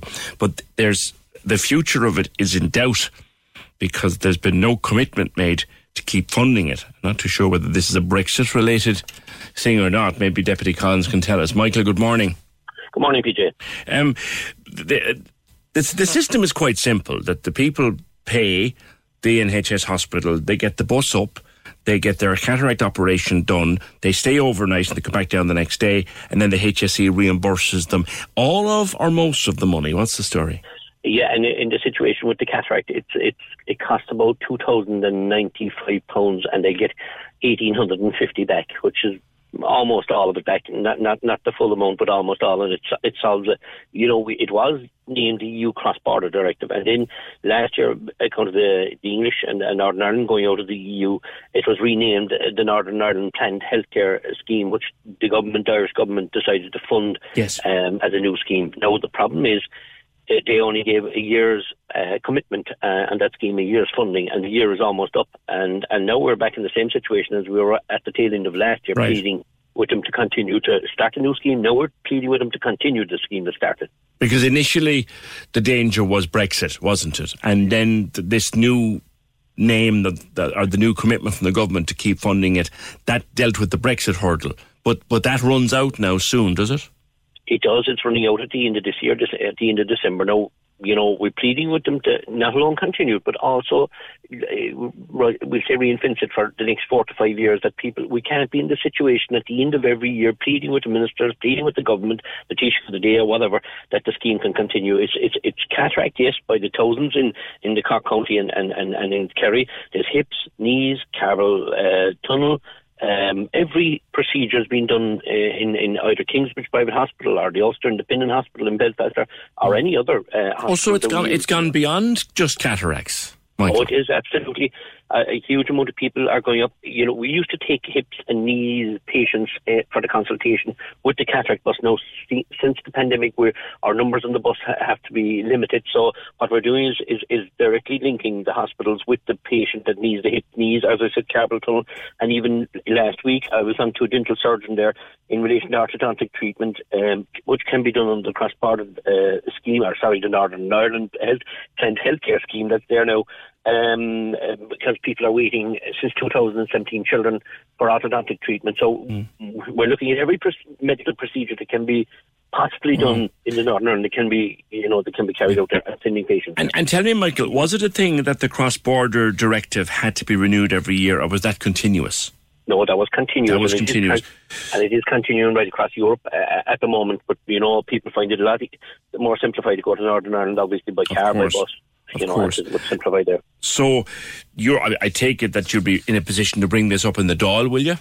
I have brought it up with Michael McGrath, Minister for Finance, and there about maybe 3 months ago, he said that they're looking favourably about continuing, but looking favourably, and an announcement we're short of, and I certainly will. There's up to 1 million people on waiting list on this side of the country. The cross-border directive was used a little less last year because it was discontinued for quite a period of time during the height of the pandemic in the north and in the south. Yes. It's up and running now again, and it's as busy as ever. I find it even busier, and people are frantic now because they're worried it's ending at the end of December, and they're frantically ringing me to try and see can they get it done now, when if the minister announced that it could alleviate and take the pressure off. I see. People might because you now can't obviously book buses into 2022, can you? I am in a situation that we're booking. We've been there during the summer, maybe around 3 a month. We're at the same situation now. I might even have to move that up to 4 buses a month because people are panicking now that maybe we could hold off until January, February. No, that's what I meant. That's you're not in a position now, Michael, to book for 2022. No, absolutely no. I can't do that until the minister announces the continuation of the scheme. If they're going to do that, if it won't, it'll lead to a catastrophic circumstance because we're talking quite a lot about housing now.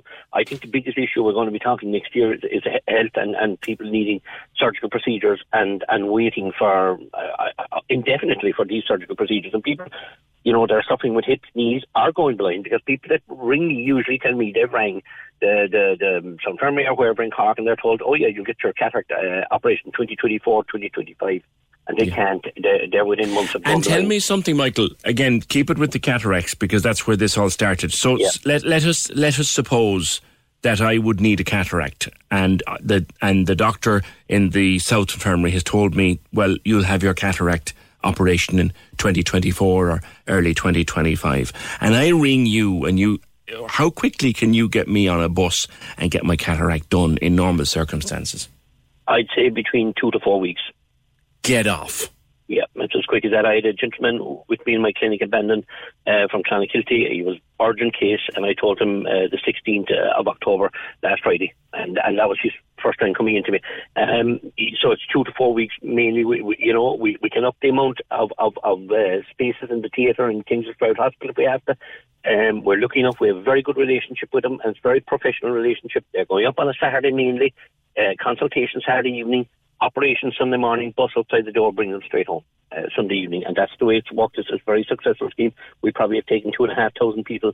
Councillor Ben Dalton O'Sullivan is working with me as well as Denny Healy-Ray, and the three of us are working on that, and in fairness it's worked very, very successfully, and we have no choice because they are going to go blind. There's no choice in the Cork side of this, and I'm taking people from Tipperary, Limerick in the last few weeks as well, but mainly it's Cork Kerry is the main problem.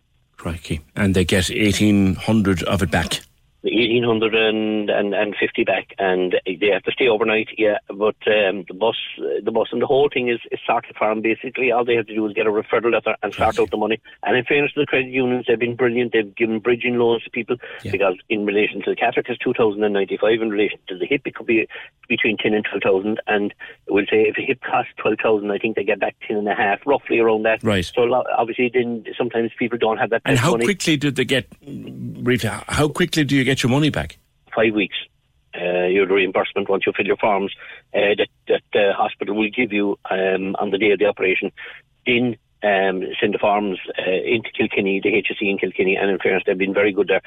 They'll have your money back in about 5 weeks. Crikey, it's a fantastic scheme that cannot possibly be allowed to end. Michael, thank you. That's Michael Collins, Independent TD for Cork South West, on what used to be the Cross-Border Directive is now called the Northern Ireland Planned Healthcare Scheme. That has to be kept going.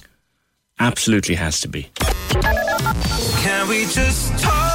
The Opinion Line on Cork's 96 FM. With McCarthy Insurance Group. Call in person or call them now. They don't just talk the talk, they walk the walk. See MIG.ie. The lines are live. And we're ready to talk. Can we just talk? Call 1850 715 996. Text or WhatsApp 083 396 96 96. Email opinion@96fm.ie. The Opinion Line with PJ Coogan. On Cork's 96 FM.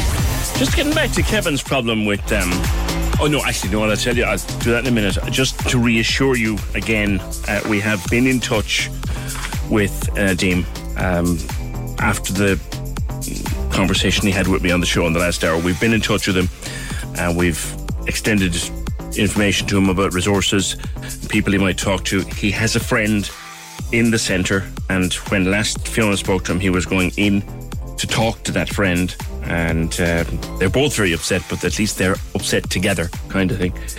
And we've put some resources his way, and we'll make sure he's got someone to deal with him.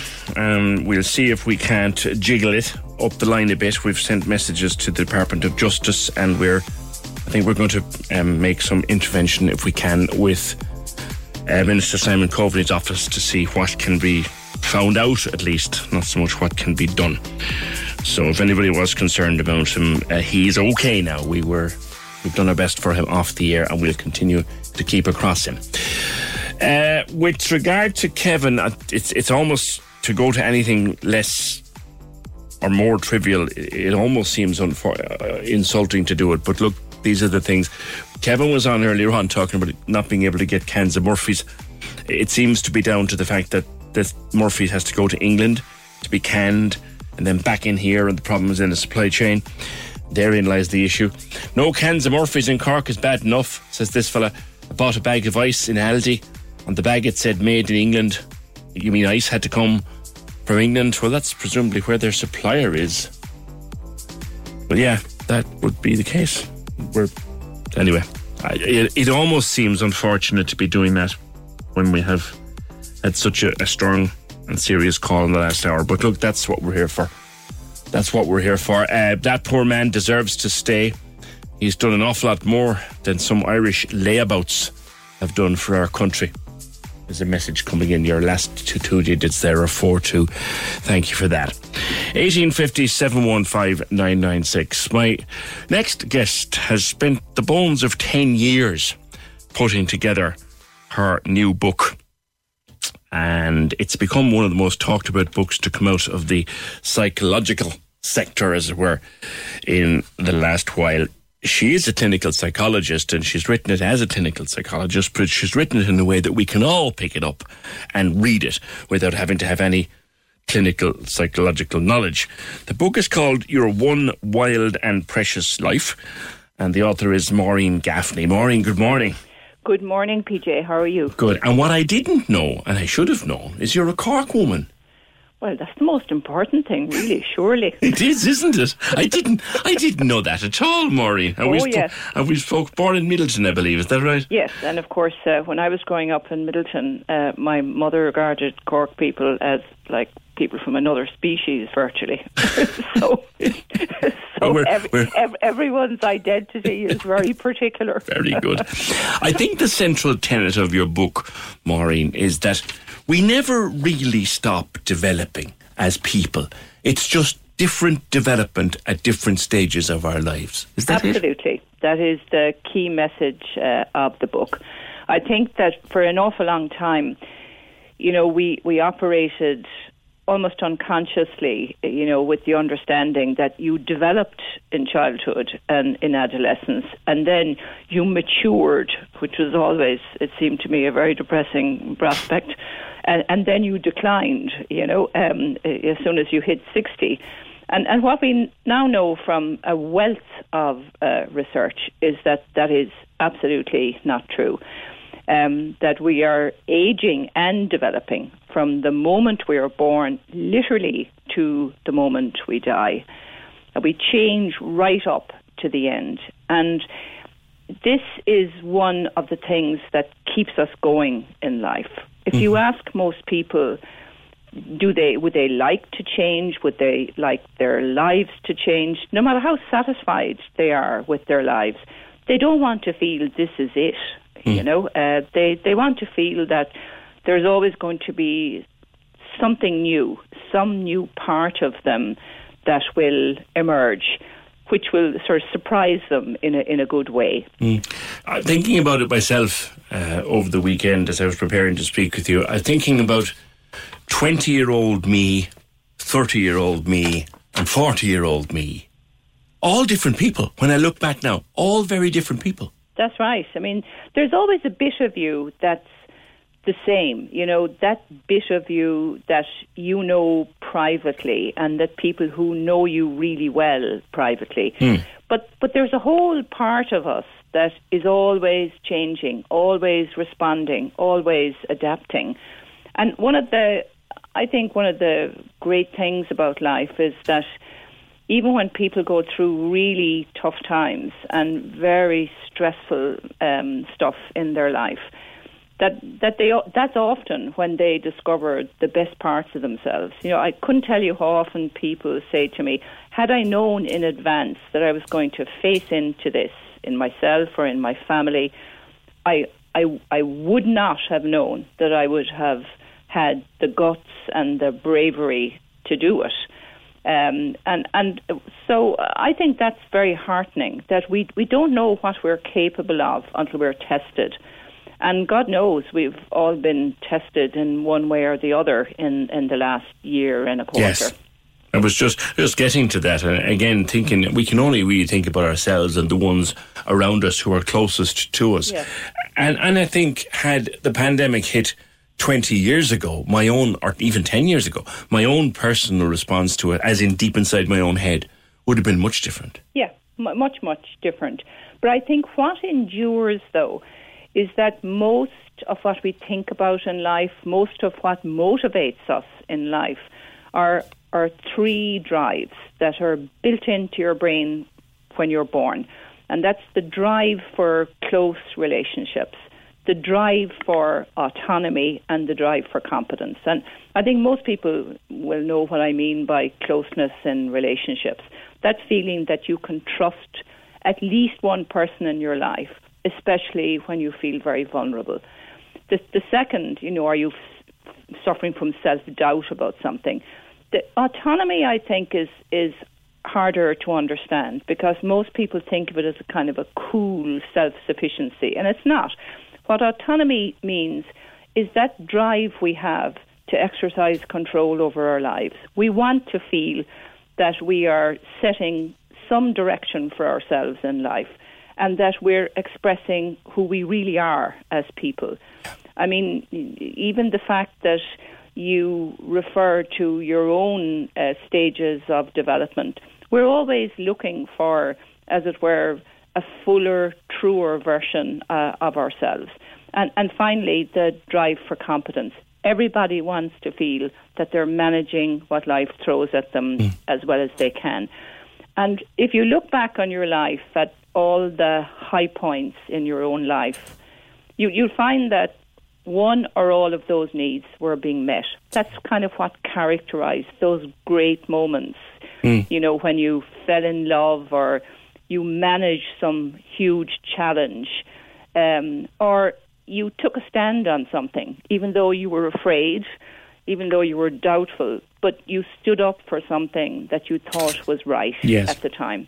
Yes, and you stood up for it because your mind was telling you stand up for it. Others might have been saying you're mad, but your own inner core was saying, no, I got to stand up for this. Yeah, and you know that the moments when you feel bad about yourself is when you balk at that, and you kind of, you just don't have that sort of courage to go ahead. And so I think what I try to do in the book is look at how those three needs develop at every stage in life, and what parents can do to help their children, what you can do yourself in terms of looking back on your own past and understanding how you were formed as a person, and most importantly, what you can do now and what you would really like to do with the rest of your life.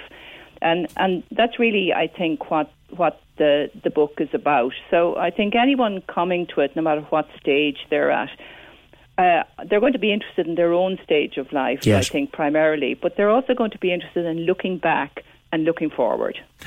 To what extent are we the person that we are today, say, like the Maureen that stood in front of her mirror this morning, me, anybody else here in the building, anyone listening to us, to what extent are you the sum of your parts? As in, well, you had this experience as a child, this as an adolescent, this as a young adult. you are a sum of your parts at any one given time. You're the sum of your parts, but it doesn't define who you can be. It's very influential in terms of who you are, but your life is your own, and there's always something that you can do to make shifts in your life, to change even one small thing. Or in my last book, I talked about changing just one step in the dance. You know, it's very hard to, if you're kind of very unhappy about the way your life has gone, it's very unhappy it's too overwhelming to think, how can I change all this? Yeah. But the way that the brain works and behavior works is that if you change one thing, say in a relationship that isn't going very well, if you change one thing in the way you react, the dance changes, and I think it's to know that these very small changes that you make cumulatively make an enormous difference. And I think that's much more motivating for people than to imagine you can go to a class or go to a motivational course and that you'll come out an entirely different person. Everyone's life is complicated, but that doesn't mean that it's set in stone. It's never set in stone. The story is never over. Middle age, in your view, is the prime of life. And you've got a couple of different stages of life, which are new terms to me anyway. Like there's childhood, obviously, then there's adolescent. And we used to go then from there to adult and middle age and old age. Yeah. But you've thrown in emerging adult, late adulthood. What's an emerging adult? Well, about 20 years ago, researchers were very surprised to discover that people in their 20s, when you asked them if they felt fully adult, most didn't feel fully adult until their, sort of depending on their life circumstances, mid to late 20s. And some went on even to their early 30s. They felt that they were getting there, but they weren't quite there. And that's for a lot of reasons. Because people are much more dependent now on their own families for a lot longer. They stay in education longer. There's a lot of jobs people get now, even when they have degrees, are internships and poorly paid jobs. They can't afford rent, so they're still very dependent. And also, I think they want to have that time. It's very much a new stage in the sense that they want to have that time in their lives to explore themselves. Like your parents wanted to explore themselves as well and find out who they were and look, and live lives of possibility, without coming down too hard with their commitments. But they did all that in a very small space of time. Yes. Usually, from 18 to about 23 or 24, and by then, they had to kind of get serious. Whereas now that extends much further. And so that's the first stage. Now, obviously, if you don't feel fully adult until, you will say 30 for the sake of argument, then that means young adulthood, the stage where you start settling down, doesn't begin until later and lasts longer. And then that in turn pushes out, as it were, middle age. So middle age now is much nearer 50 than it is 40. Right. So you can relax. That's very gratifying to hear, I have to say. I would hate to be, and I have children in their 20s, and I would hate to be in my 20s now trying to cope with the world. When I was in my 20s, there was hardships there. There was difficulties in life. But the world has become much harder to be in your 20s in now. Oh, much, much harder. Much harder. I completely agree with you. And most people actually say that. They wouldn't want to be young again, especially now, because I think most parents, for example, are very, very conscious, of just how tough a challenge it is now to get a foothold in life at all. But they want to feel young. So they don't want to be young, but they want to feel young. And that turns out to be hugely important because your chronological age predicts virtually nothing about you, except when you're a very, very young child and when you're very, very, very old. You know, but nothing else. So if you take someone in their 40s, 50s, 60s, 70s, you simply can predict very little about how they're living their lives.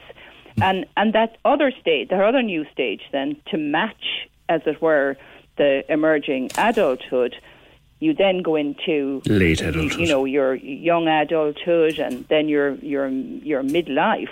But by the time you retire, you know, at 65 or so, you know, they're much healthier than they were. They're much better educated. They're more traveled. They're more savvy.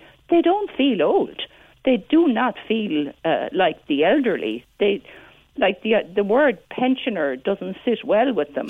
So there is that whole other stage, I think, from, you know, the time you retire, roughly around 65, to well into your 70s. And that's where you stay, really. You stay in that, what I call late adulthood, where your motivations, your lifestyle, everything is quite distinct from those who are older and those, you know, who are younger than you. So it's a very distinct stage. We never really stop developing, I think, the central tenet of the book. And I think it's a very interesting food for thought.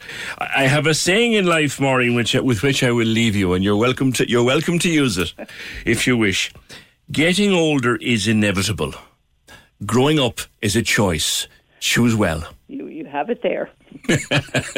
Thanks, Maureen. Pleasure to speak with you on The Opinion Line. That is Maureen Gaffney.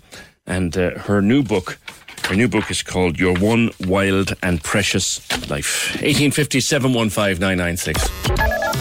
Can we just talk?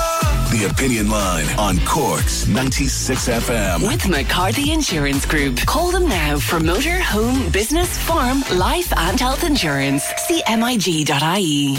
Hannah works in a law firm. So is it your own firm? Is it Hannah and Hannah? No, it's not Hannah and Hannah, unfortunately. Citroën is a car company made by what country? You said France. France was the correct answer. Objection. Sustained. In the case of Casey and Ross in the morning versus the defendant Hannah, I find you the winner of 2,000 euros.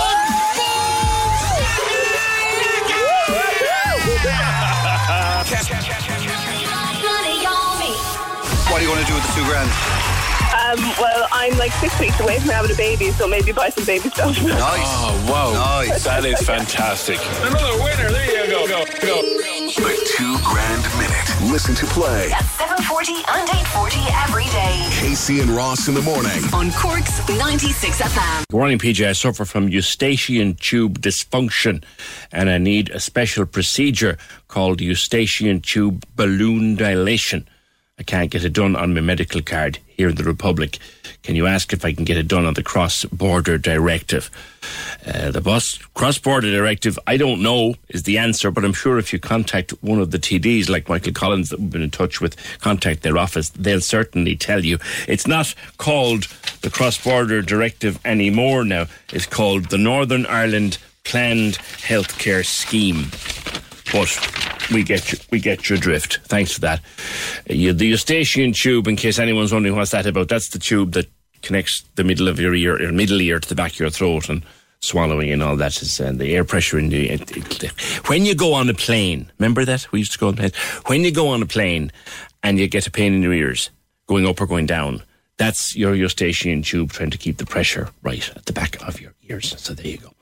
On Saturday, says Liam, I see the Independent published a wealth list of TDs, particularly landlords. I thought you'd be all over it. If anybody would like to talk about it, more than happy to do so. But there was nothing in that report, Liam, that I didn't already know, I have to say.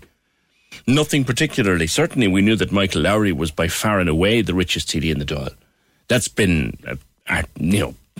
true for years. We've known that for years. We also knew that Michael Healy-Rae was probably one of the biggest property dealers or property owners in the Dáil. We knew that.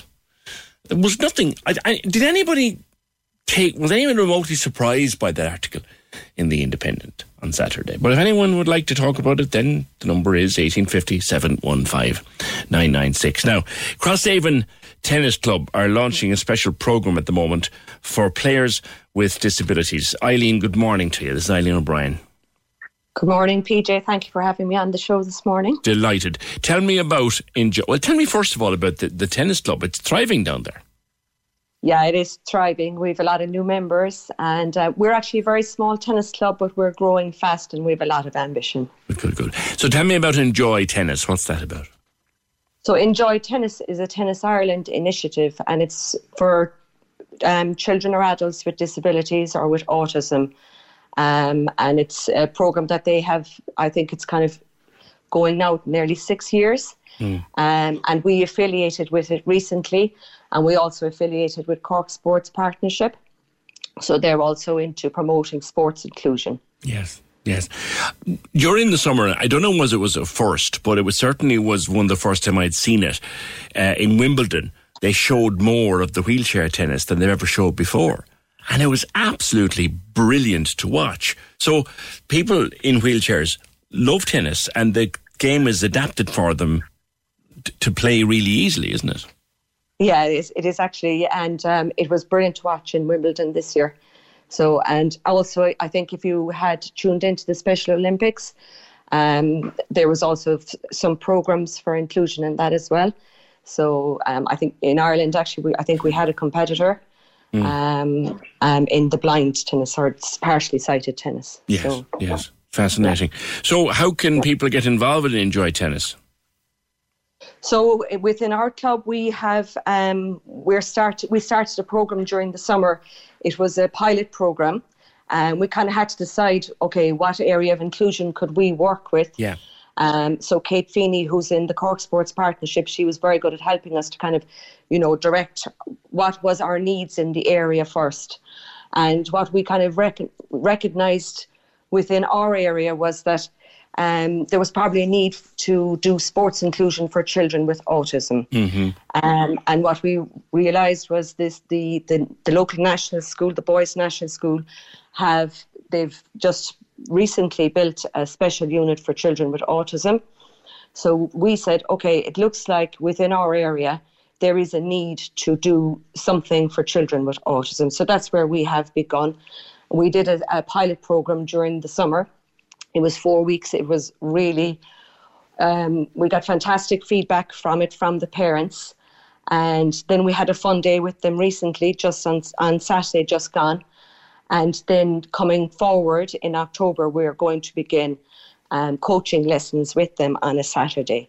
So that's where we are at the moment with our sports inclusion. Excellent. And do you have a Facebook page that people can have a look at and maybe contact you through there? Yeah, we actually, so the Crosshaven Tennis Club has a Facebook page, so you can see our event on Saturday, which was lovely. And actually, even the pilot program, there's some lovely photographs of when we did it during the summer as well. So they can see our Facebook page, Crosshaven Tennis Club. All right, well, good luck with it, and it's a great initiative. And congratulations to all at Crosshaven Tennis Club for putting that together. And indeed, congratulations on the success of your Win a House in Crosshaven campaign recently, because that's been going great guns. 1850 715 996. Back to Nadeem, who, as I stressed to you, we're trying to get some resources together, just someone for him to talk to and to, calm him down a little bit, because he got desperately upset on the programme earlier on. Caller says, I'm very sad about Nadeem. At least he works, unlike so many people. I really hope something is done for him. I'm sitting here in the room trying not to let my son see me so upset. 1850 715 996. And John has a thought for the day. I liked sharing that little motto of mine with Maureen Gaffney. I always say, growing older is inevitable. Growing up is a choice. Choose well, my friend. John says, love is a dream, but marriage is an alarm clock.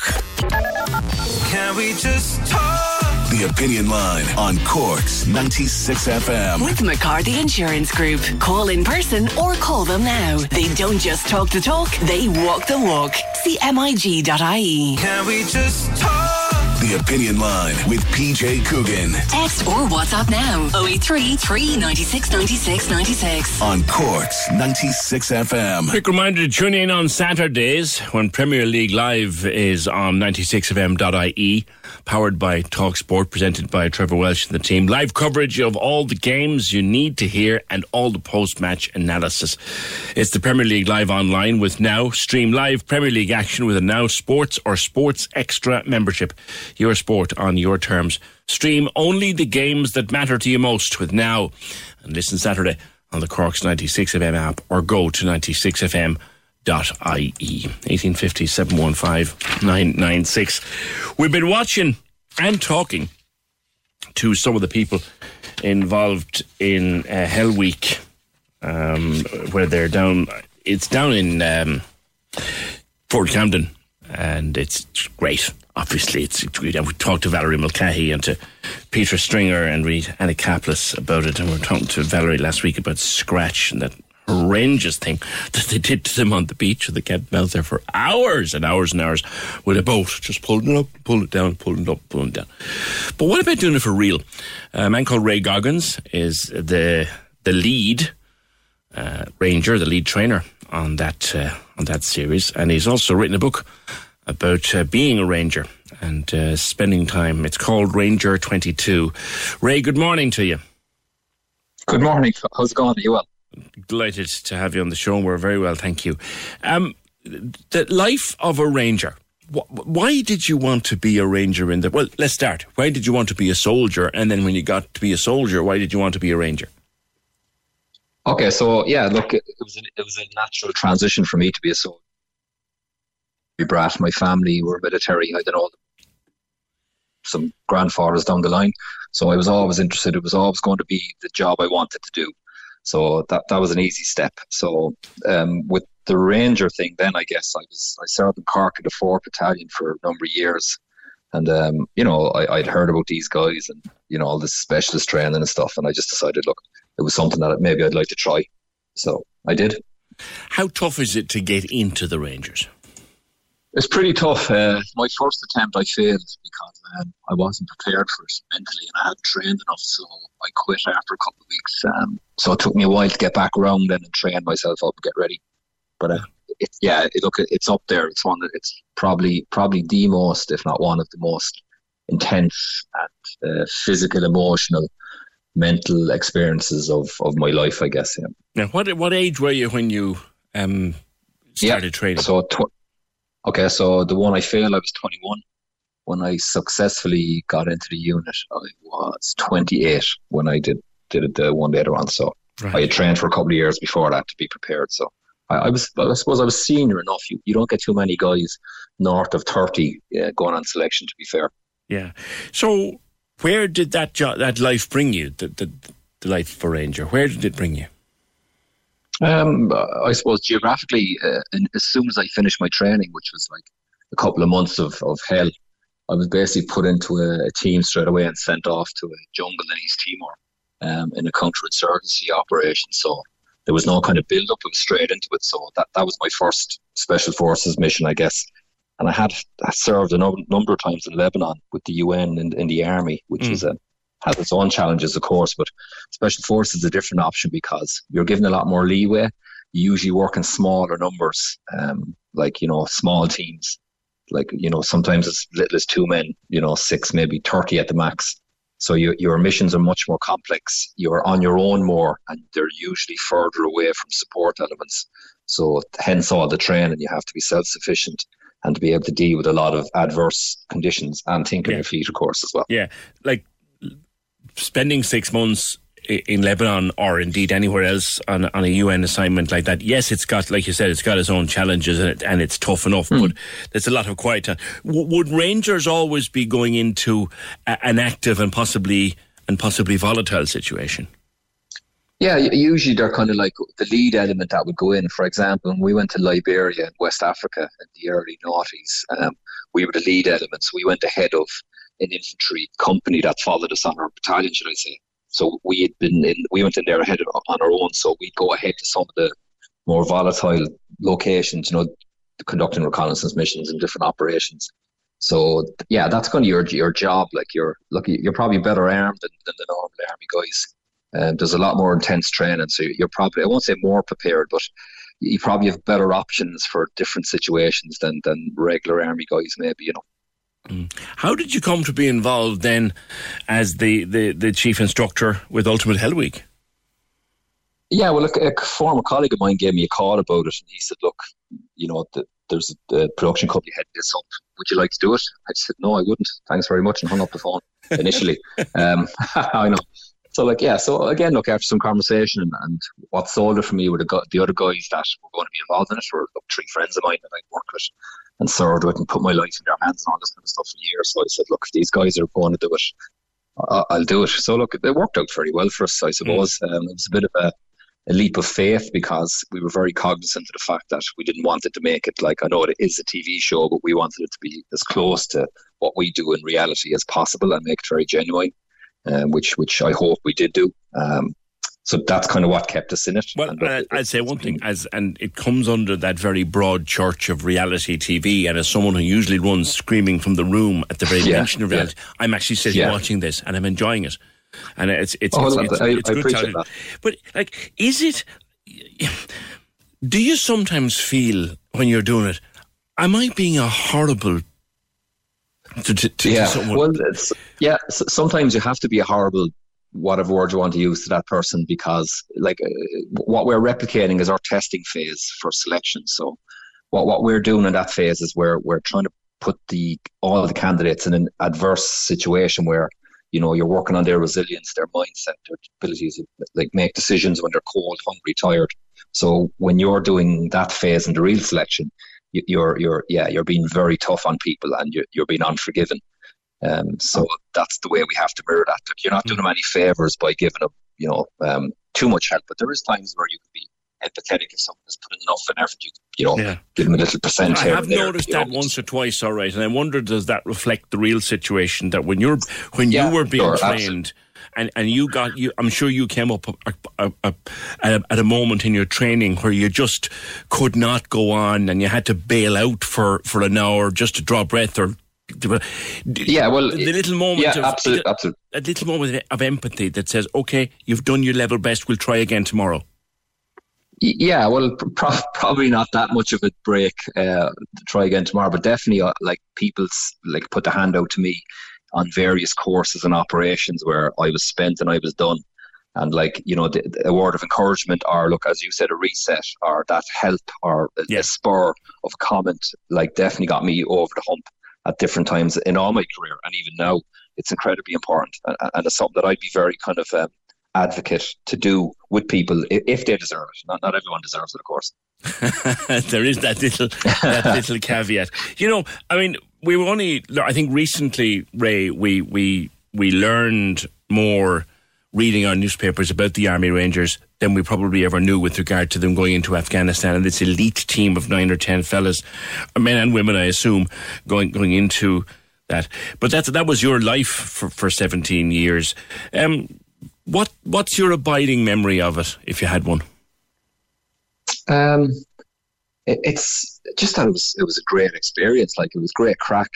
When I think of my time in the ARW, I think of the guys I worked with, and the carry on, I guess, and the crack that we had. It was brilliant. I never forget the bad, or I never remember the bad stuff. No. If I'm thinking back to my time, I think of individuals or things we did or things they said or things we that happened for and with us. I don't think of the misery times or the bad stuff. Yeah. So it's a great experience. You learn to be a tough individual, but also a team player. Your small team, every member of the team is pulling that team through. Absolutely. There's a huge part of that. It's not all about being this kind of hard case and having muscles. It's actually the opposite. It's mindset, the ability to adapt to situations and people and be able to get on with those people to make something a success. So they're the key components of special operations, in my view. Not necessarily the push-ups and all that kind of stuff, Okay. Well, certainly we've got an insight through Ultimate Hell Week. Thanks for being with us on the Opinion Line. The new book is out at Ranger 22. Thank you, Ray Goggins. Still getting calls and messages about Nadeem and how upset the poor man got on the air with me between 10 and 11 about his situation. Just to recap briefly, he's living in direct provision up at the Kinsale Road Centre. He is anxiously waiting on permission to stay in the country. His application for asylum or refugee status was turned down, but he now is looking for leave to remain, and it's a long and an arduous process, and it's getting to him, and he was very upset and very weepy and threatening hunger strike and all these kind of things. And so we got some resources and put some resources at his disposal, which hopefully will get him through the day. And people are very concerned about him. We're doing our best in the background to make sure that he's okay, and we've got some fabulous people coming forward to help, as only they would. 1850 715 996. I remember talking about the Big Brother, Big Sister programme a few years ago. It's a Foróige run programme, which is literally is what it says on the tin. It's for young people in Foróige. There's one big brother or big sister that kind of takes them under their wing and becomes their mentor as they struggle with the ordinary things in life. They've advanced that now to e-mentoring. Rachel O'Sullivan. Rachel, good morning to you. Hi, Peter. How are you? Good. That is kind of what Big Brother, Big Sister was. It's just one good adult, the old one good adult thing, which is so important. Completely. It's such a simple idea. You know, people are always thinking it's going to be more complex, but it's not. It's a trusted adult who acts like a mentor and kind of backs the young person up by meeting with them once a week.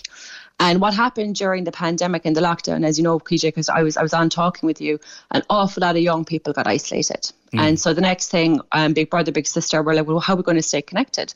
Do you know, how are we going to kind of make sure that these matches don't stop happening, that the young person, people, not just person, but keeps getting support?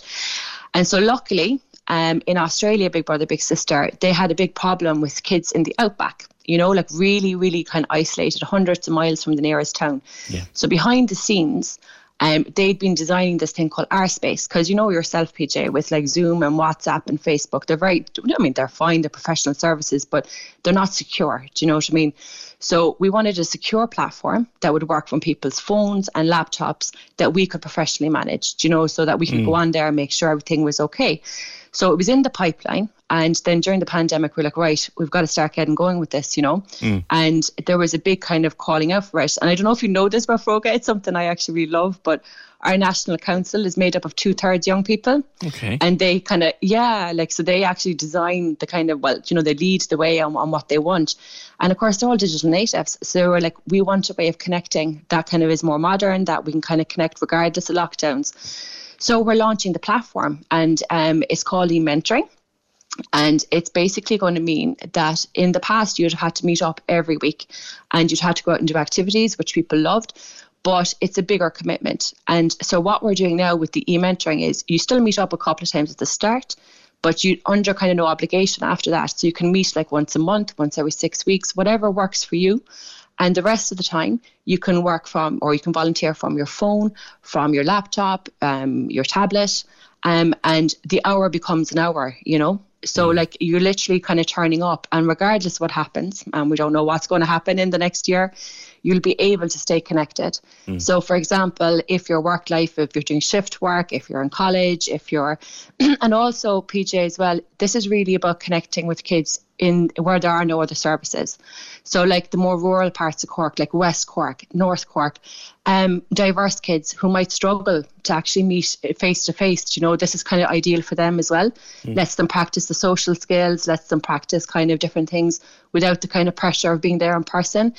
But one of the big things I'm getting so far when I'm kind of reaching out to people is, oh my God, this is brilliant, because it means that kids in quite rural areas who miss out on a lot of the services that we have in the cities and towns can actually get mentors now.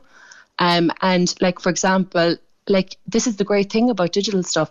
You could have a young person who might have an interest, for example, might be thinking about doing something like law, and we can connect them with a law student, do you know? So, like, it's just opening it up quite a kind of in a new way. Who can be a mentor? Anyone. We give full training. So they have to be over 18. They have to kind of want to become a mentor. So the process is quite straightforward. You contact us, we give an application. I would sit down with them. We get to know our volunteers very well. You're not just left off into the wilderness afterwards. We stay connected. So like if you have any kind of, say for example, a young person doesn't get back to you by text and you're like, well, how do I approach this? Well, you ring me, and we talk it through. We meet up regularly. We train you on how to use our space. We train you on what to do. And we're constantly there as a backup. But anyone over the ages of 18, because obviously it's 10 to 18 will be the young person, so they can't be the same age. Sure. And how do you work the compatibility thing then, Rachel? Like not everybody will gel. Yeah. No, and this is why Froga works, because we put a huge amount of time into getting to know you. So behind the scenes, we're getting to know our young people who are looking for support. So we do a lot of things. We take them out. We kind of chat. There's a kind of a good big interview section there where we really get to know each other. And it's about finding out what you're interested in. And it's really interesting because when you're talking to someone, they're like, oh, I don't know what my hobbies are. They're this. And you're like, well, do you like the guitar? Yeah. I used to play the guitar when I was a kid. So what happens is I get a feel and we get a feel of who the person is in front of us, and the same with the young person. And then we match them, and we call that a match between a big and a little. And we do that specifically with a lot of time spent with our volunteer.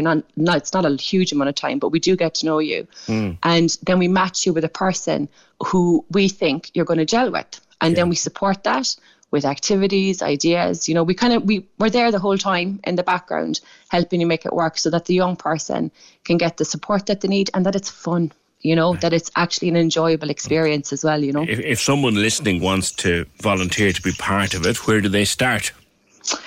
There are lots of ways to contact us. So the easiest way, the most straightforward, is to go onto froga.ie, into the Big Brother Big Sister, and there's an inquiry form there and they'll get through to me. Do you know Volunteer Cork in Cork City? Yes, indeed. They're supporting us. So you can go in through them. You can contact me directly if you want, e-mentoring Cork at Facebook. Or you could email me, rachel.o'sullivan@froga.ie, but it's Rachel with an RACHAEL. Thanks, Mom. And so there's lots. She made it complicated. You could spend half an hour talking about the second A. You really could. I know so many different Rachels. I'm going to leave it there, Rachel. Thanks and just mention so much, BJ. No, my pleasure. And the best place to start generally is foróige.ie, www.foróige.ie, if you'd like to get involved with that. Yeah, that's a whole topic of conversation. Why do some Rachels have the second A and some not? But that's for another day. The programme edited by Fiona Corker and produced and researched by Fergal Barry. See you tomorrow just after 9. Can we just talk? The Opinion Line on Cork's 96 FM. With McCarthy Insurance Group. Call them now for motor, home, business, farm, life and health insurance. See MIG.ie. When you make decisions for your company, you look for the no-brainers. And if you have a lot of mailing to do, Stamps.com is the ultimate no-brainer. It streamlines your processes to make your business more efficient, which makes you less busy. Mail checks, invoices, legal documents, and everything you need to keep your business running with Stamps.com. Seamlessly connect with every major marketplace and shopping cart. Schedule package pickups and see your cheapest and fastest shipping options from different carriers, with rates up to 89% off USPS and UPS rates. And with the Stamps.com mobile app, you can take care of mailing and shipping wherever you are. Make the same no-brainer decision as over 1 million other businesses with Stamps.com. Sign up with code PROGRAM for a 4-week trial, plus free postage and a free digital scale. No long-term commitments or contracts. That's Stamps.com. Code PROGRAM.